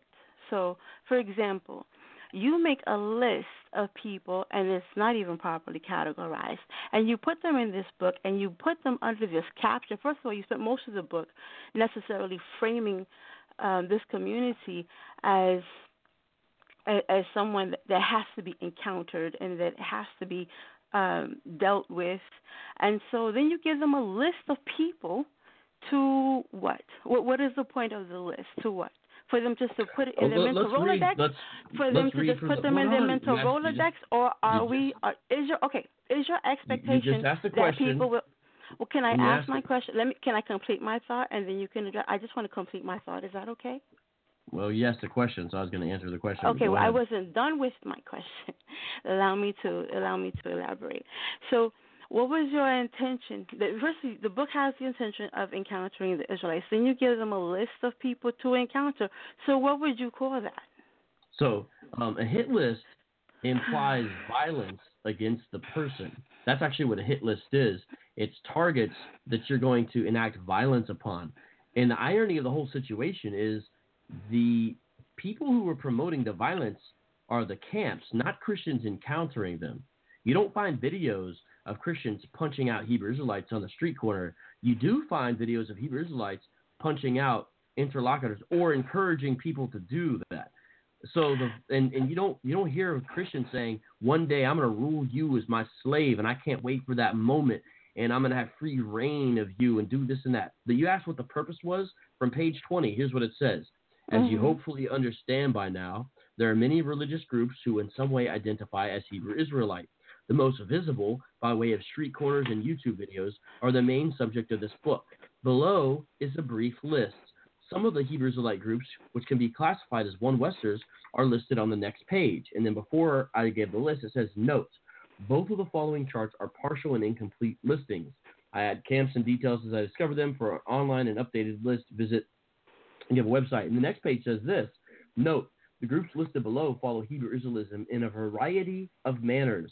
They are Hebrew Israelites in some way, but they are not ideological descendants of One West. Now justify the statement that in some way this is encouraging violence against anyone on this list. You were the one that necessarily implied violence. What I said was that you said hit list.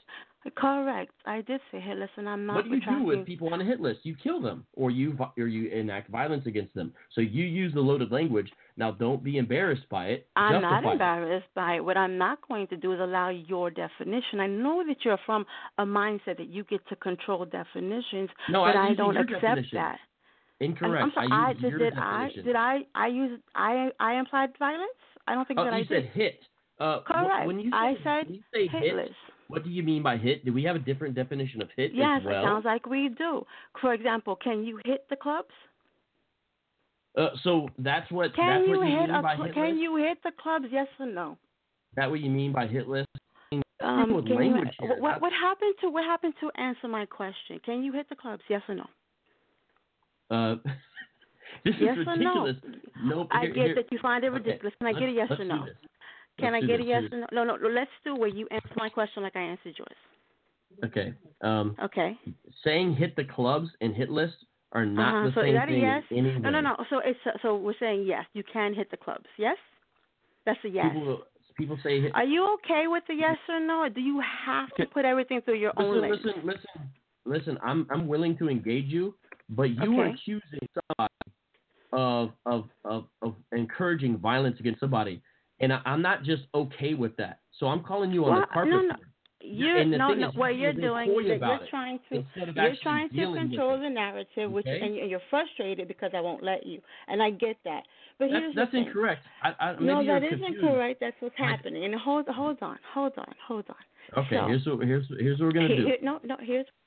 Here's what we're gonna do. We're gonna take a second and see if she'd like to come back on in a more interactive manner where she justifies what she's saying.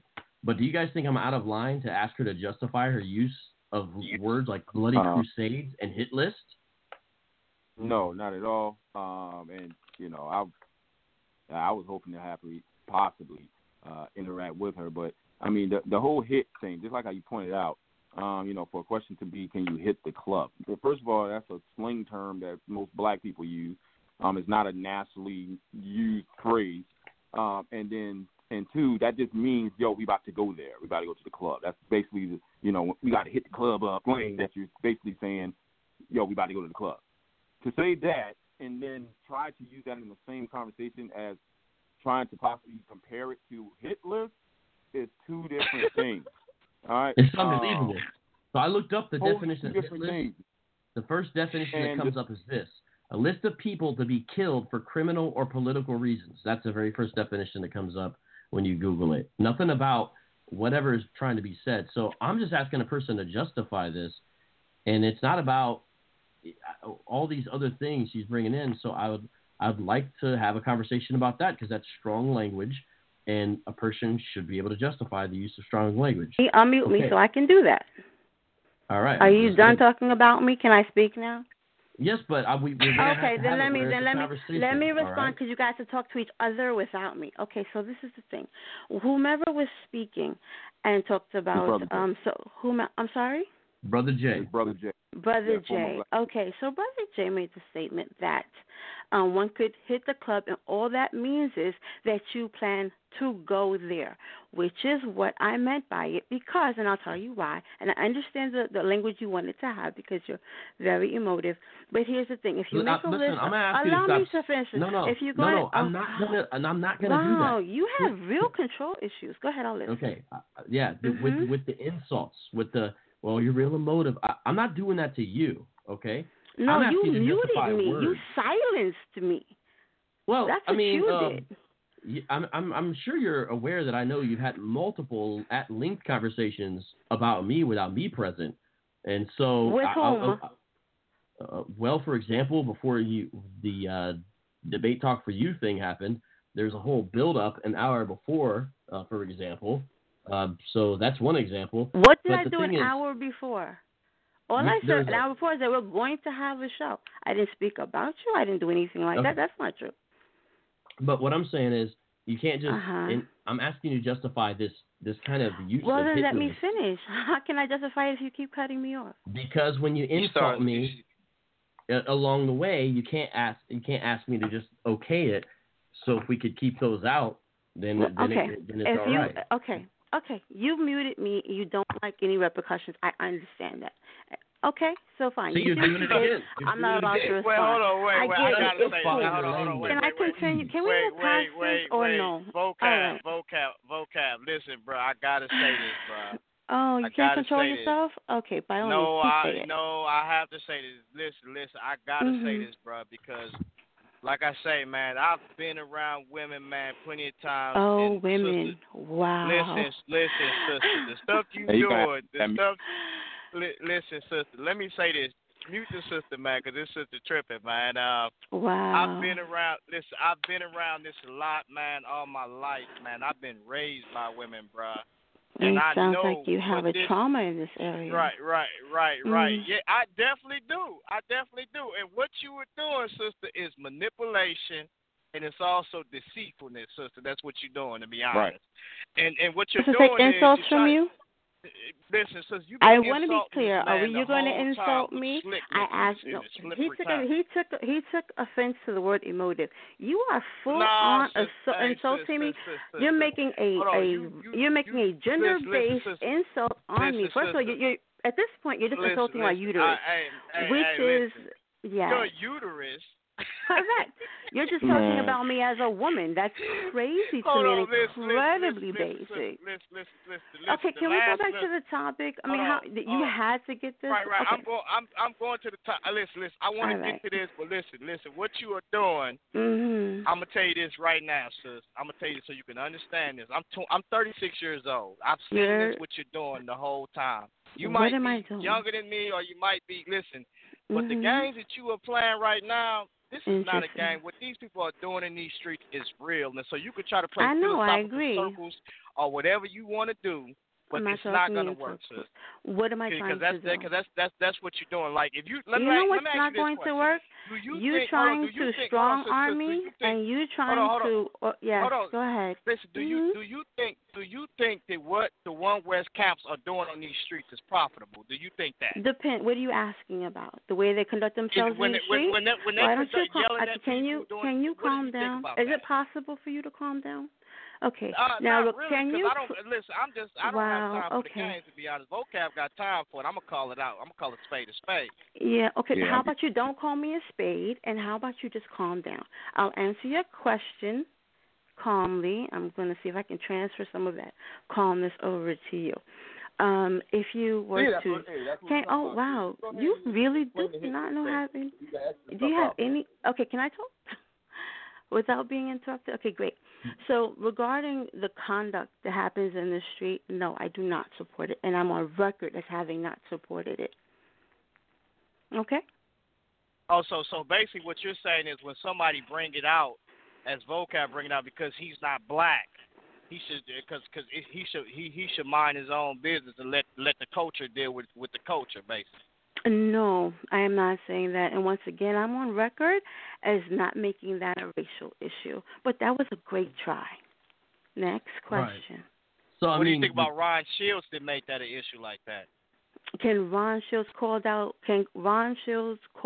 Israel? Is that what your question is? So what do you think Ron Shields making it an issue about VOCAB not being black? So he needs to allow the blacks to deal with their own community. You're not asking me to speak on that.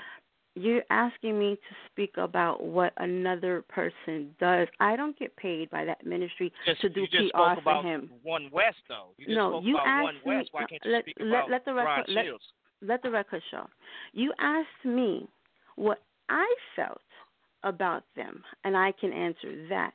You asking me to discuss someone else and their position, that's not for me to do. You can continue to ask me about, even though I called to say something else, but if you want to have an impromptu interview with me about my position on things, you're allowed to do that, but don't ask me about someone else. I'm not in the position to do that.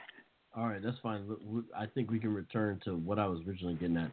But I guess I'm just saying, if you hurl the insults along the way, just don't be surprised if I ask you about it along the way, because I agree. If you felt that I was okay, listen.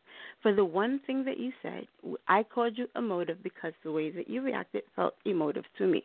If you say you were offended by it or you take exception to it, I hear that. Now, but then again, that's between, and I can hear it from you. I don't need to hear it from. It's the peanut gallery that I wasn't talking to. See, and that's what I took offense to. Okay, because I'm by myself. It's just me. I'm not waking up my cousins. I'm on your phone. Can you come over here? There's like 3 guys over there. I'm not doing that. It's a conversation between you and I. Can we keep it between you and I? Then so here's what I'm trying to get at. I'm saying it's irresponsible to the highest degree. The hit list terminology, but even worse than that, the hit list terminology is this accusation of a call to return to bloody crusades. You have to be able to defend that. And when I asked you prior, hold on, let me show you what you did before.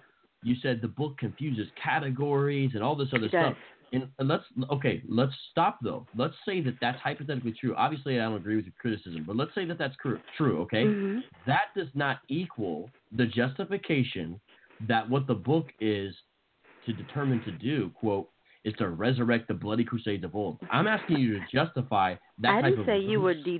I'll read it. Okay, let me read the quote. Okay. This book is only for the Christian determined to resurrect the bloody crusades of old. That means the book would enable them to resurrect the bloody crusades of old. Agreed. I'm asking you to justify that. Okay. I'll give you justification.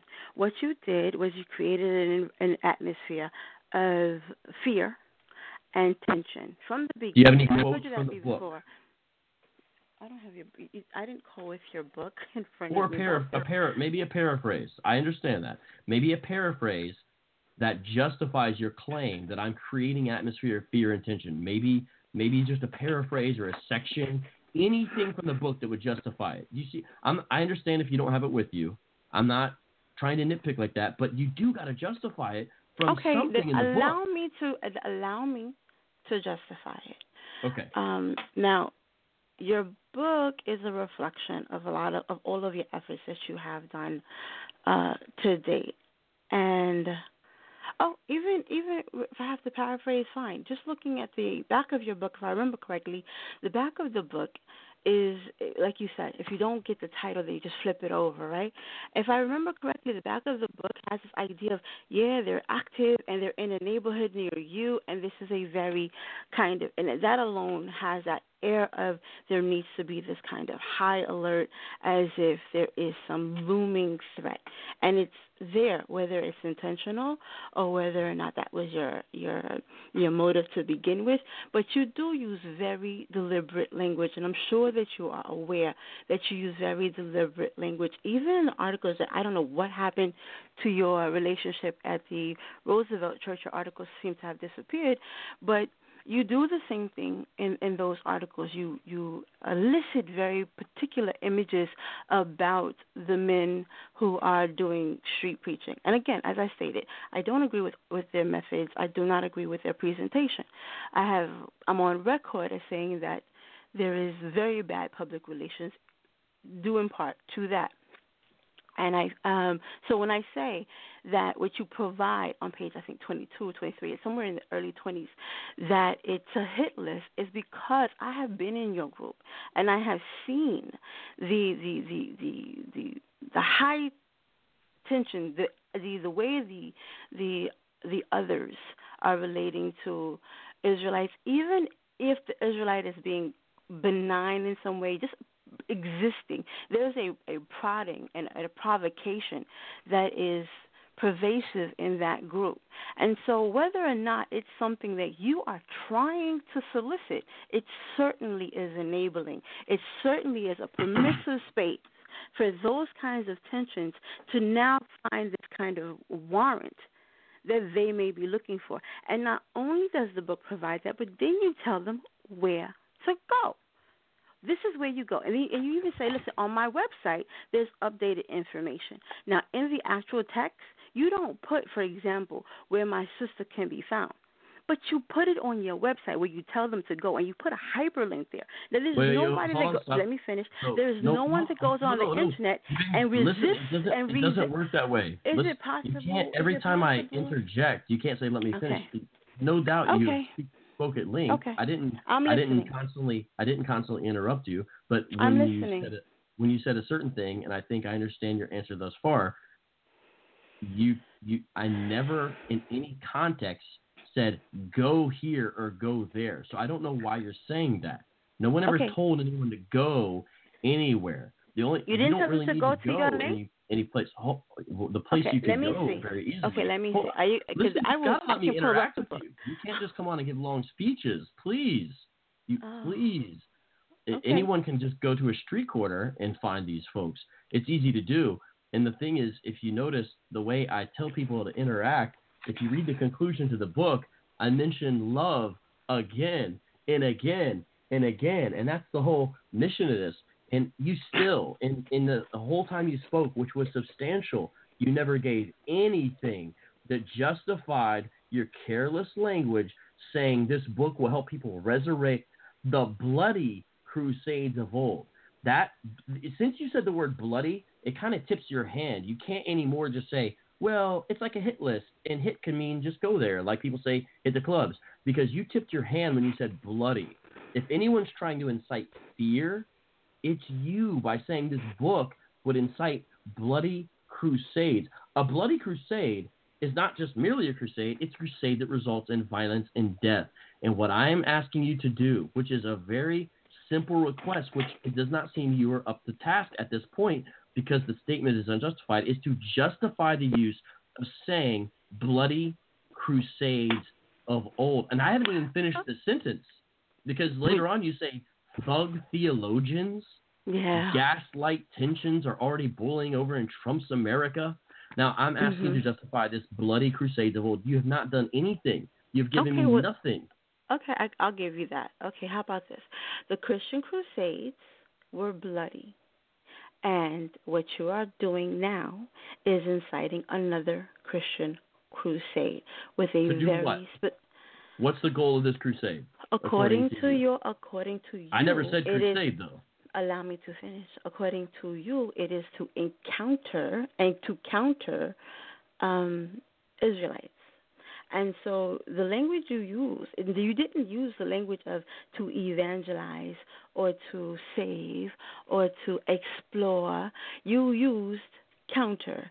So a lot of your language is necessarily contentious and combative. And so for you to pretend that you haven't used any of those types of language and that all along your language has been benign and that all along your language has been loving and caring, that is not accurate. Okay. And you know that do that's I give a disingenuous. call to action? Is there a place in the book? Because the answer is yes to this. Is there a place in the book you know of where I give a call to action in some way? Once again, I don't remember your entire book. Okay, it's in the conclusion. But I will. But allow me. No, I'm going to read it. Can I do this?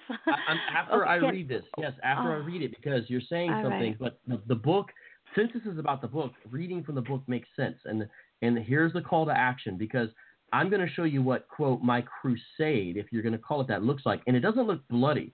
So you really, as someone who says they're a writer, should use responsible language. Because here's what this, quote, crusade looks like. I take responsibility for it.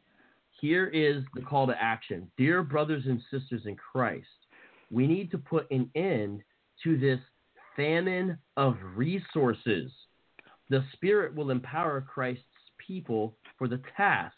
Will we be vigilant and obedient, or will we wilt away into the shadows of complacency and irrelevancy? God forbid. Consider this an urgent invitation for God's people to begin standing in the gap. Upload the videos, write the articles, conduct the interviews, record the podcast, publish the books, craft the PowerPoints, and give the lectures. Now, let us pray for men and women who are called to study this trend, learn how to explain it to others, and then passionately teach others how to refute the doctrines of Hebrew Israelism. This is the last thing I'm going to read. Love compels the Christian apologist to protect and prepare the vulnerable. Love compels us to become adept at giving practical answers to the questions Hebrew Israelites ask. For far too long, there has been a lack of attention paid to issues relating to urban apologetics. The time is now for deep, vibrant, and active Christian love to change the narrative and watch the Lord transform our cities for God's glory. Now, how was any of that violent or bloody? Because that's my call to action. In the same way, I can answer that so very easily. In the same way that all of the Crusades imagine themselves to be doing it for the love of their religion. Then no one sat out and said, because we are hyper vigilant, angry, intolerant people, that we're going to go out and do these massacres to anybody.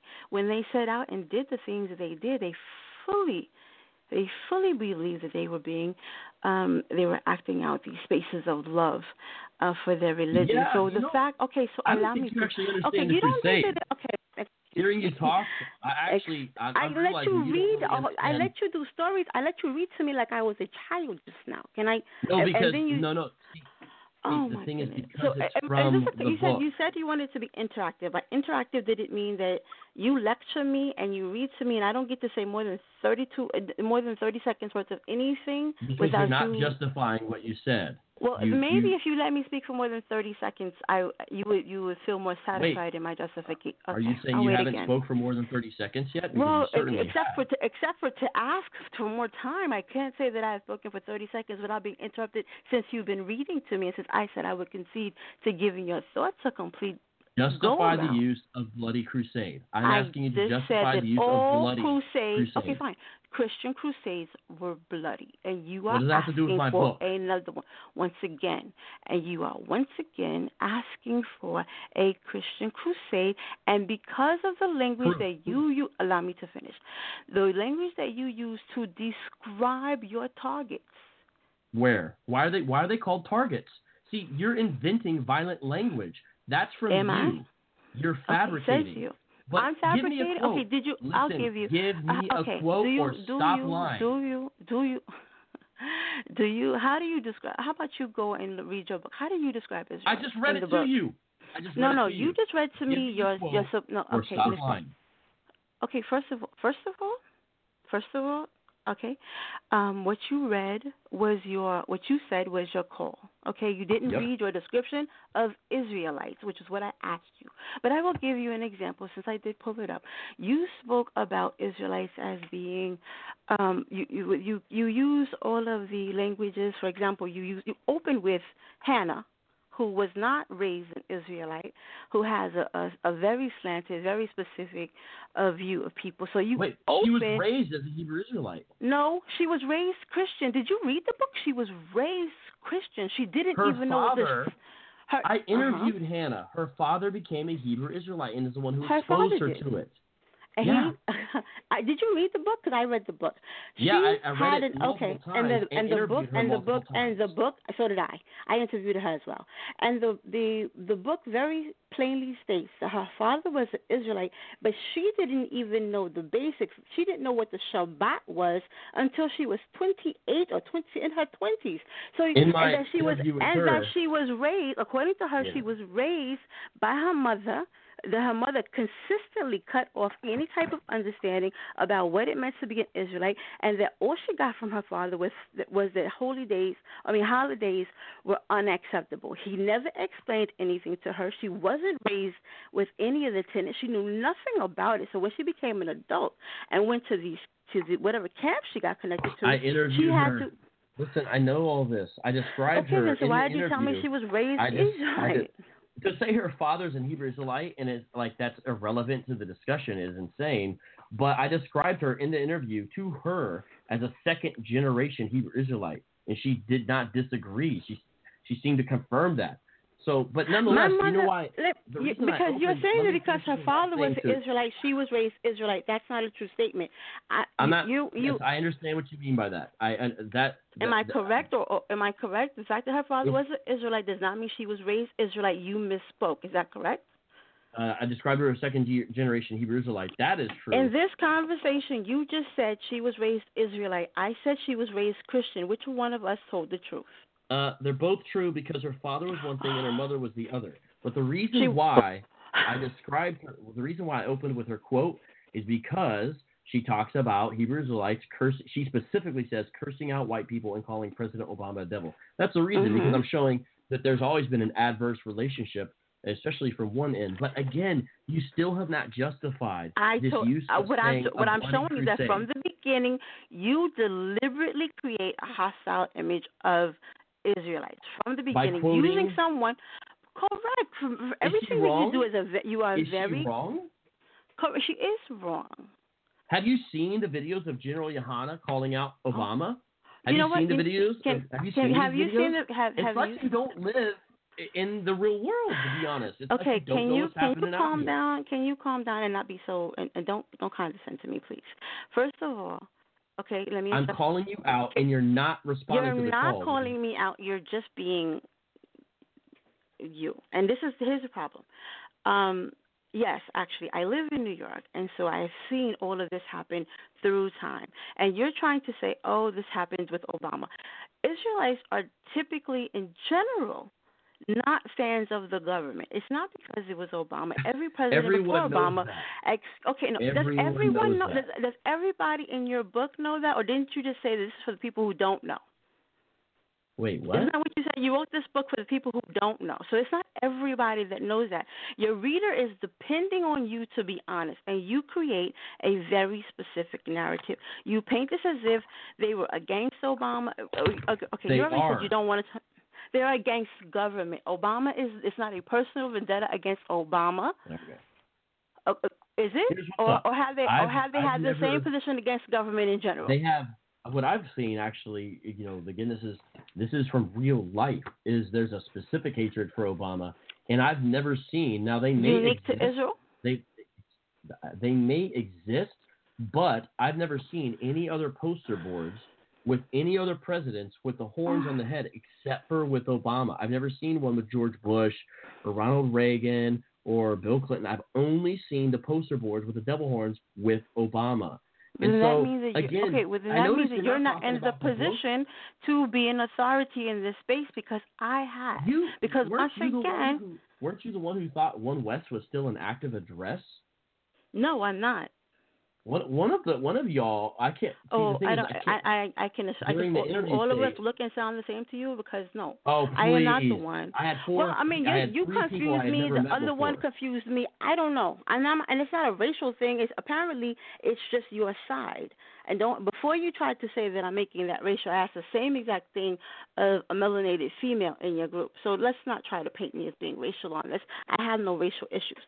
So although I see, even your friend back there tried to do the same thing. Oh, is it because he's not melanated? Of course not. I never said that. Not. I didn't say you did. Why would you say white people are non-melanated people, though? Where'd you get that from? Where does that come from?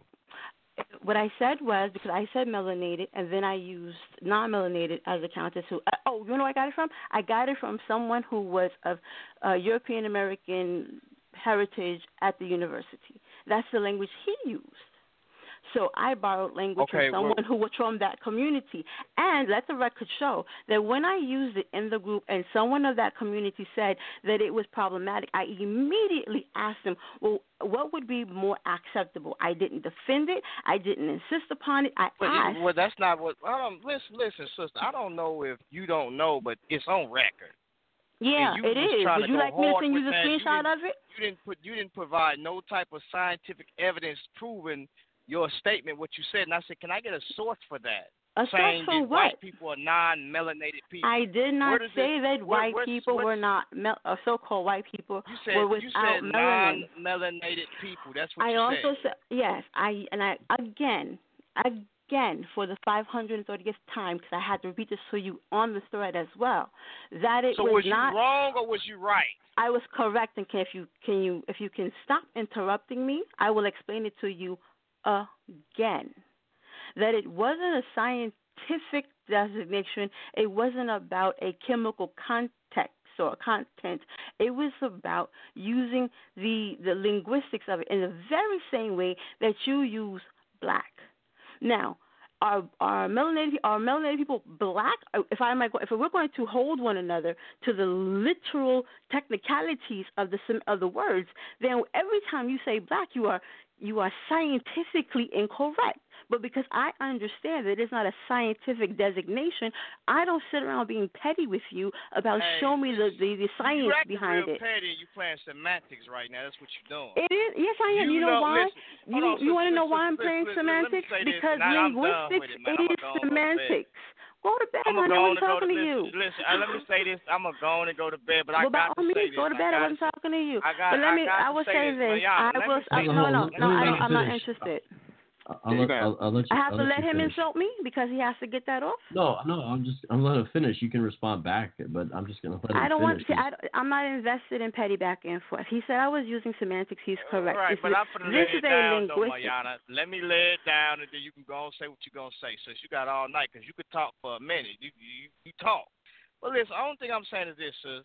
Listen, when you said what you said, instead of you just saying, you know what, I should never said that was wrong. That was not even scientifically correct. Listen, other members of the group said the same thing. They was like, I don't know where she got that from, but that's not even scientifically correct, and why would she say that?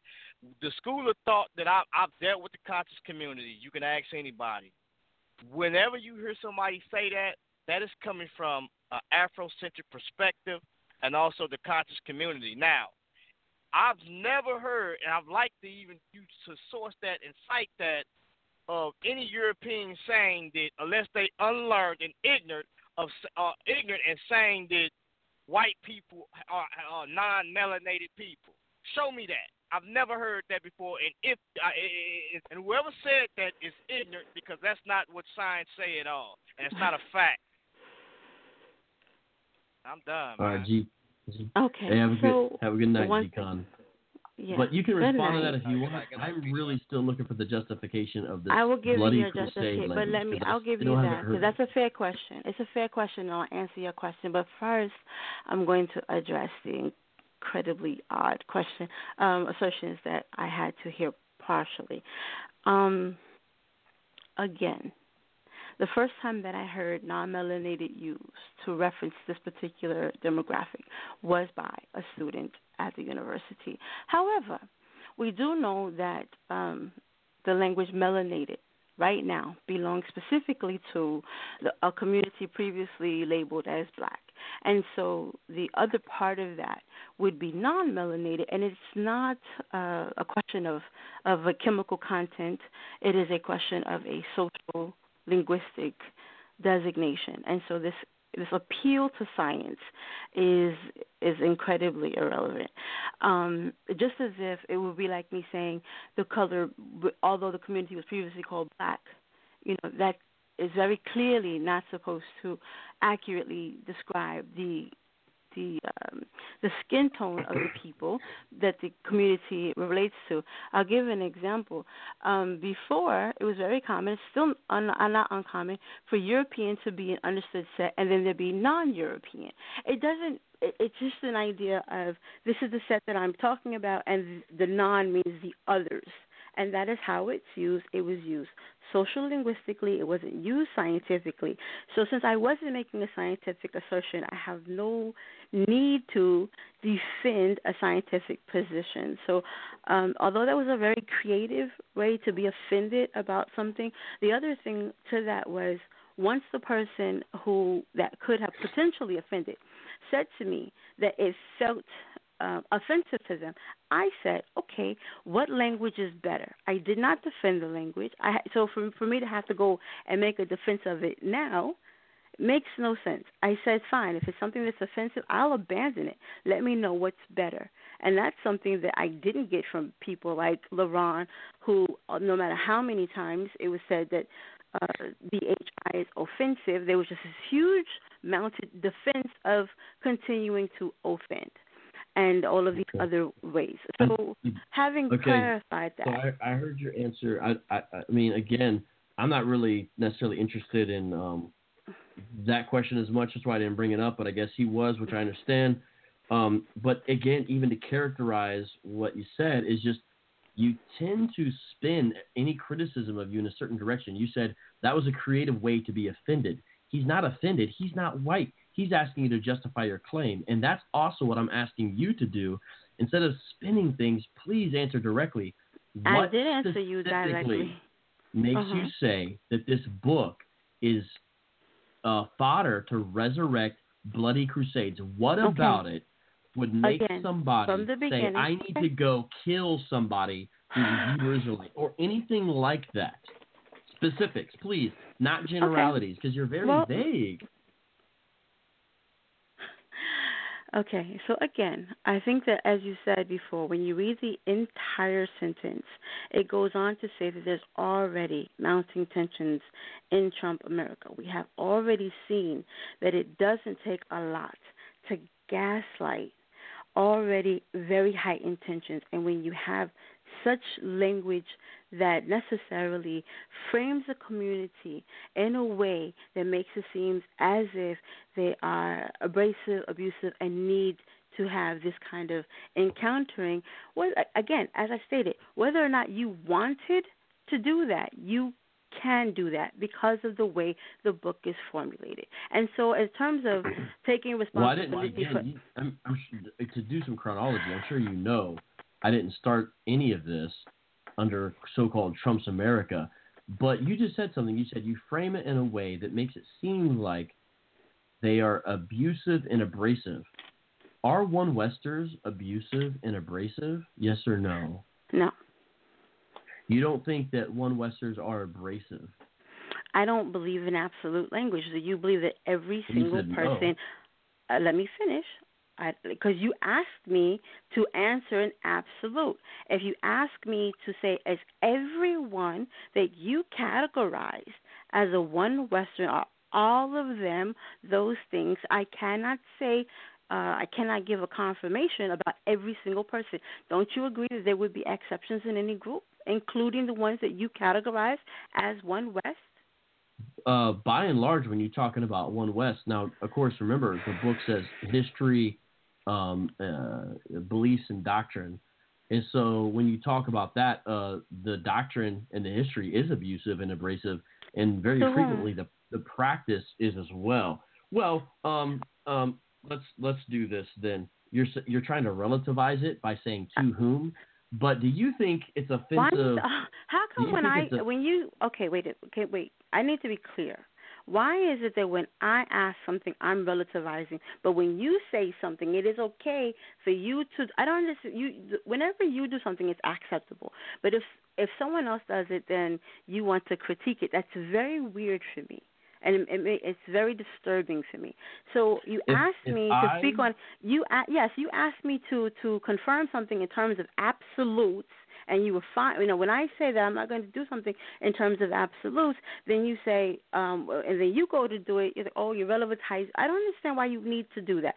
It is the case that there are going to be exceptions in any group, and just like with whatever goes on, in order to be, you wanted me to be specific in all of these spaces. But when I asked you to be specific and to be responsible about some of these overall, that's easy. That's not specific. First of all, okay, to be clear, your One West category isn't even specific. Yes, please do. Okay, can I say something before I drop out concerning this whole abrasive thing? Sure. All right, cool. I'm going to give it absolute. And the absolute is that, yes, it is abrasive because the doctrine in which, specifically the One West is for sure, fall under, which me, myself, is part of, regardless of any individual, because the Bible says this, man, that if the blind leads the blind, both of them fall in the ditch. So it doesn't matter. You can't look at it as an individual. Oh, this guy right here, he might have, concern for others, or this guy over here. That doesn't matter when they're blind themselves and being led by other blind men. So the doctrine that they're under is a blind, false, abrasive doctrine. Have the women done it to you? Hold on, sister. That cares less for anybody that's outside of those charts and outside of their framework of mind who they think Israelites are. So, have you seen women behave that way towards you? You doing it right now? I'm with them. I'm not doing anything towards anybody right now. I call them responsible on my comments. I'm actually combating the doctrine, but what I'm saying is that the Black Hebrew Israelite doctrine specifically, I'm talking about the One West faction right now. Are there women in this section? Individual, because those individuals. You're doing it right now. You one of those women. Right. I'm one of what women? Hold on, sister. Those individuals that you're trying to bring up and say there's exceptions in any group doesn't matter in this situation because they're following under a doctrine that they're following, regardless of their inward feelings about another race. The doctrine that they bought into is an abrasive doctrine. So they themselves is abrasive because of what they bought into. Regardless of their inward struggle, how they really feel about somebody, who they're following, these blind leaders, with them being blind also, they're falling right behind them. So even if that person is not an abrasive person by nature, or not by nature, but inward part, doesn't matter whether or not they're abrasive as an individual because they're following a group or following a doctrine with others. So they are guilty by association when it comes to this abrasiveness guilty by association. because of the doctrine. Because of the doctrine. So we have guilty by association. Now, so my question was, are the women doing, not association, not about their inward parts, but in their outward activity, do you see women doing any of these aggressive, abrasive, abusive things? Yes. Yes. For example, like in Dallas, Texas, I have some friends who go out there and you can watch the videos to see exactly what they do. They simply interact with questions about the gospel with one body. One body in Yahweh Shai is the full name. And they bring their family with them, so women and children are present with this particular camp. And they are some of the more aggressive towards my friends, who's only 2 or 3 of them. One of them who is a female herself go out there. And some of the more aggressive ones are the women. And G-Con has also had this happen to him when he was interacting with some of the ISUPK females, where they were going real hard, real wild on him. Calling me all types of V words and all types of stuff. I thought G-Con went to bed.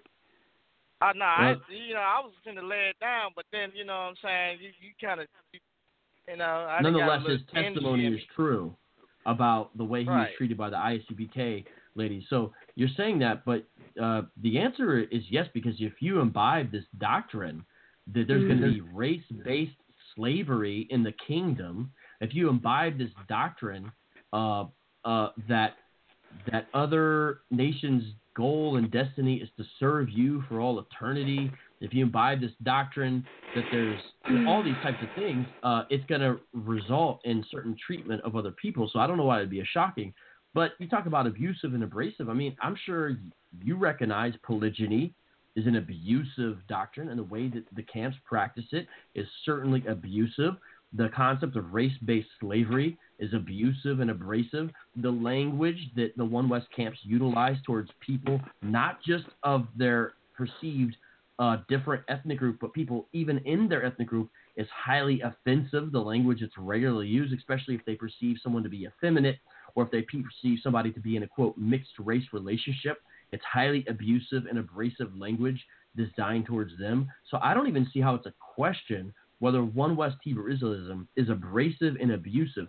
And it's the type of meandering and pandering that I get. It was your question. It wasn't my question. The last thing, this is the type of pandering and meandering I get when I deal with Salafi Islam.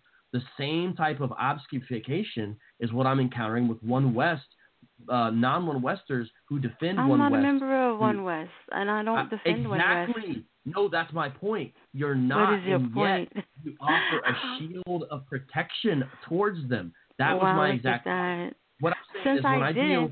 Wait, let's be clear. This is the last part of my point. When you ask me directly... Okay, I'll let you finish. And I'm saying when I criticize Salafi Islam, I get defense from non-Salafi Muslims where they should not be defending what's inexcusable. When I deal with One West, I get defense from non-One Westers. Okay. Now, let the record show that when I was asked about the methods and behavior and presentation of One West, which I know for you is a bundled peoples, I am on record as saying, no, I don't defend any of that. I don't agree with it, and that I consider it very bad public relations for the Israelite community. That is what I said. That is what I've said everywhere, and I've never moved from that. What I say is that it is not responsible to broad brush any community, and so that is not a defense of One West specifically. And if you recall correctly, my original contention was not even with your dealing of the men, but I have a problem with the fact that there's a sister on your list.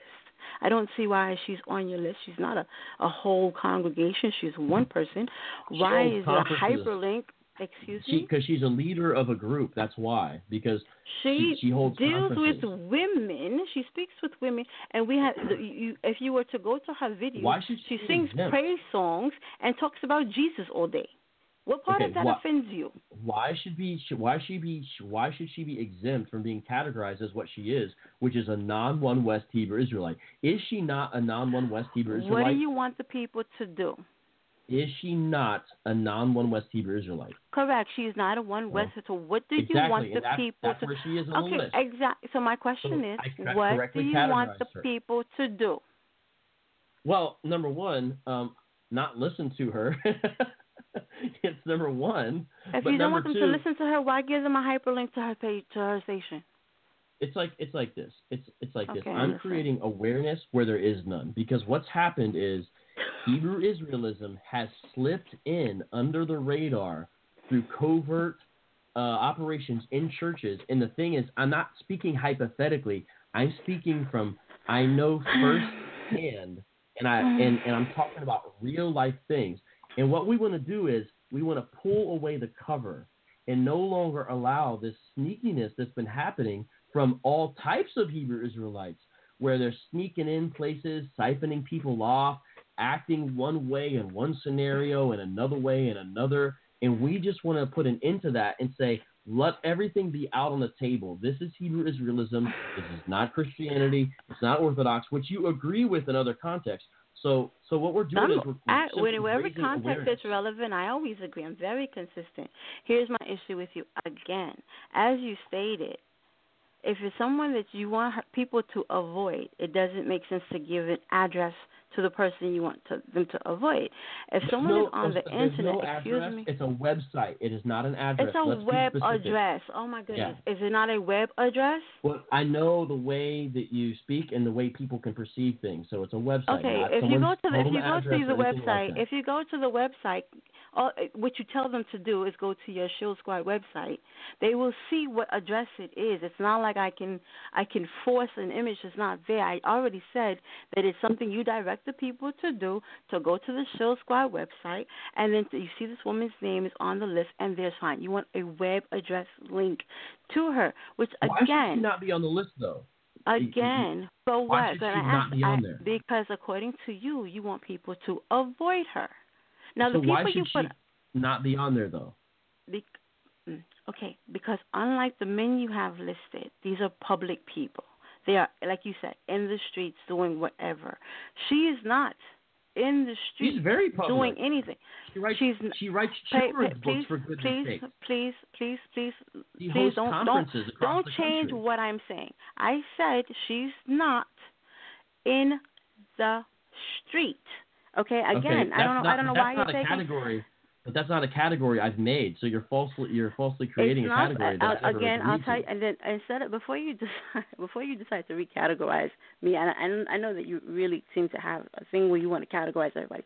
Here's the thing: on your list, do you disagree that people on your list are typically public in the sense that they're in the street? Everyone that you have, they're in the street. No? No. The people on the right side of the list, the non-One Westers, are not on the street, by the way, which I make note of in my book.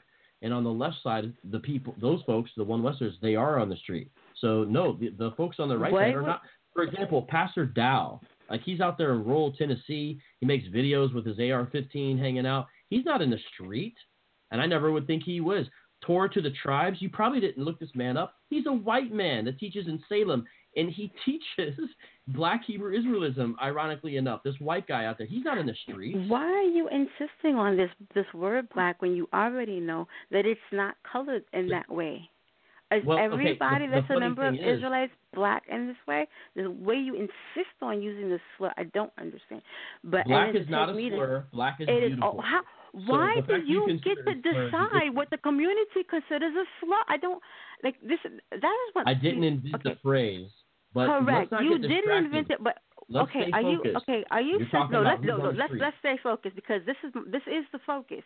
The focus is whether or not you are properly representing the community, and whether or not you are sensitive enough to because first of all, I'll go on record to say this: I think there should be an open line of communication between Christians and Israelites. I am not confident that you are approaching it with a seriousness to be the one to spearhead it. I've heard many people that are on your side and in your camp, and they seem a bit more objective than you do. Okay, okay, but let me finish.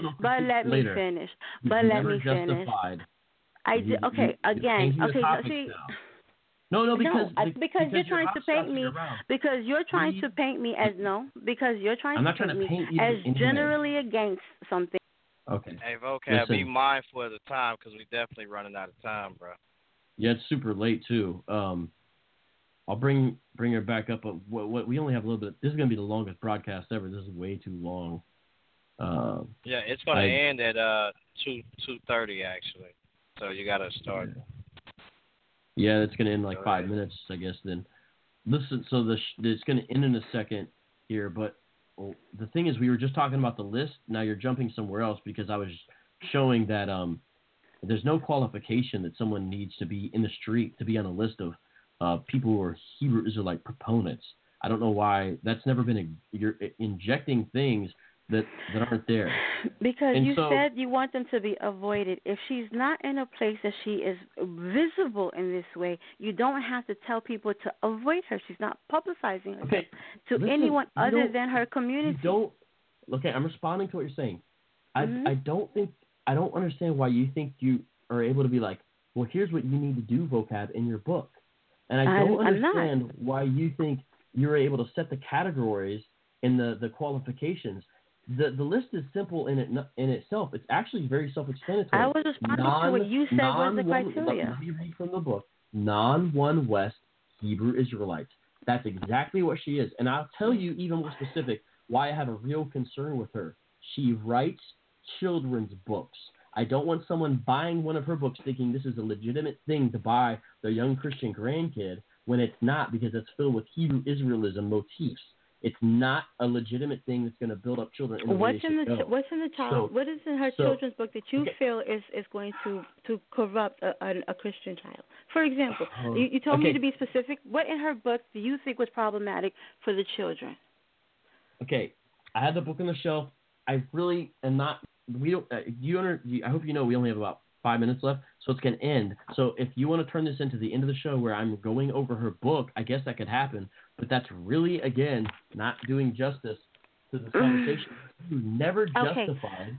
I did, and I'll justify it again. But because the Crusades were bloody, and because we're in this particular atmosphere where every little thing can set people, we already see that it takes very little to cause a very bloody scene in this particular political climate.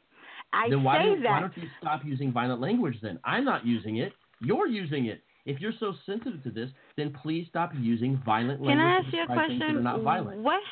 How does the First Amendment right to practice what you call a religion, how does that play into? Can you repeat that? Hello? How does the First Amendment right, you say that you insist on calling Israelites a religion. So why do they not have the right to have whatever their faith system is? Why do you get to come in and change how they worship? Why? This is freedom. Why are they not free? I'm going to answer the question. You said what? Like you didn't understand it. So no. Yeah, because it's unreal to make the leap of logic, but it's not really a logic leap because there's no logic consistent in what you just said. There's no way you could ever demonstrate that what I'm trying to say is Hebrew Israelites should not be allowed to practice their religion. I've never said anything like that. I've never insinuated that. I don't think that. When sometimes Hebrew Israelites have got wrongfully arrested or persecuted, you wouldn't know this, but in the groups, I've said, guys, we need to have equal standards here, that we don't want them being persecuted by government authorities, just like we don't want any religion being persecuted by government authorities, because that's the way government operates. They shut down one at a time. Nobody wants that. I'm not challenging them from the perspective of we need to have the government shut down a religion. The government needs to get out of that. I didn't say the government. I asked you why you are doing that. My challenge is not free speech. Why don't they have the right to work the way they see fit? They can. My challenge is that it's a false doctrine, and so it should be challenged biblically, which is a biblical mandate according to Jude 3. I didn't ask you about Jude 3. I asked you about the First Amendment. Yes, you did. You said according to the First Amendment. You did say First Correct. Amendment. Jude 3 is not the First Amendment. I'm asking you about their rights as citizens. Why can't they worship the? My concern is not. To shut down their First Amendment rights. My concern is to curtail false teaching. Why do you get to determine what do you get to determine that what you believe is true and what they believe is false? You don't even have an agreement within Shield Squad. All of you don't agree on what is correct. So I don't think that's really. Understand? I'm not the first or the last person. I'm asking. I don't understand what I'm asking. Is false. I don't. You know that, right? No, I am fully aware that you're not the first or the last who thinks or Hebrew the last is false. or the only.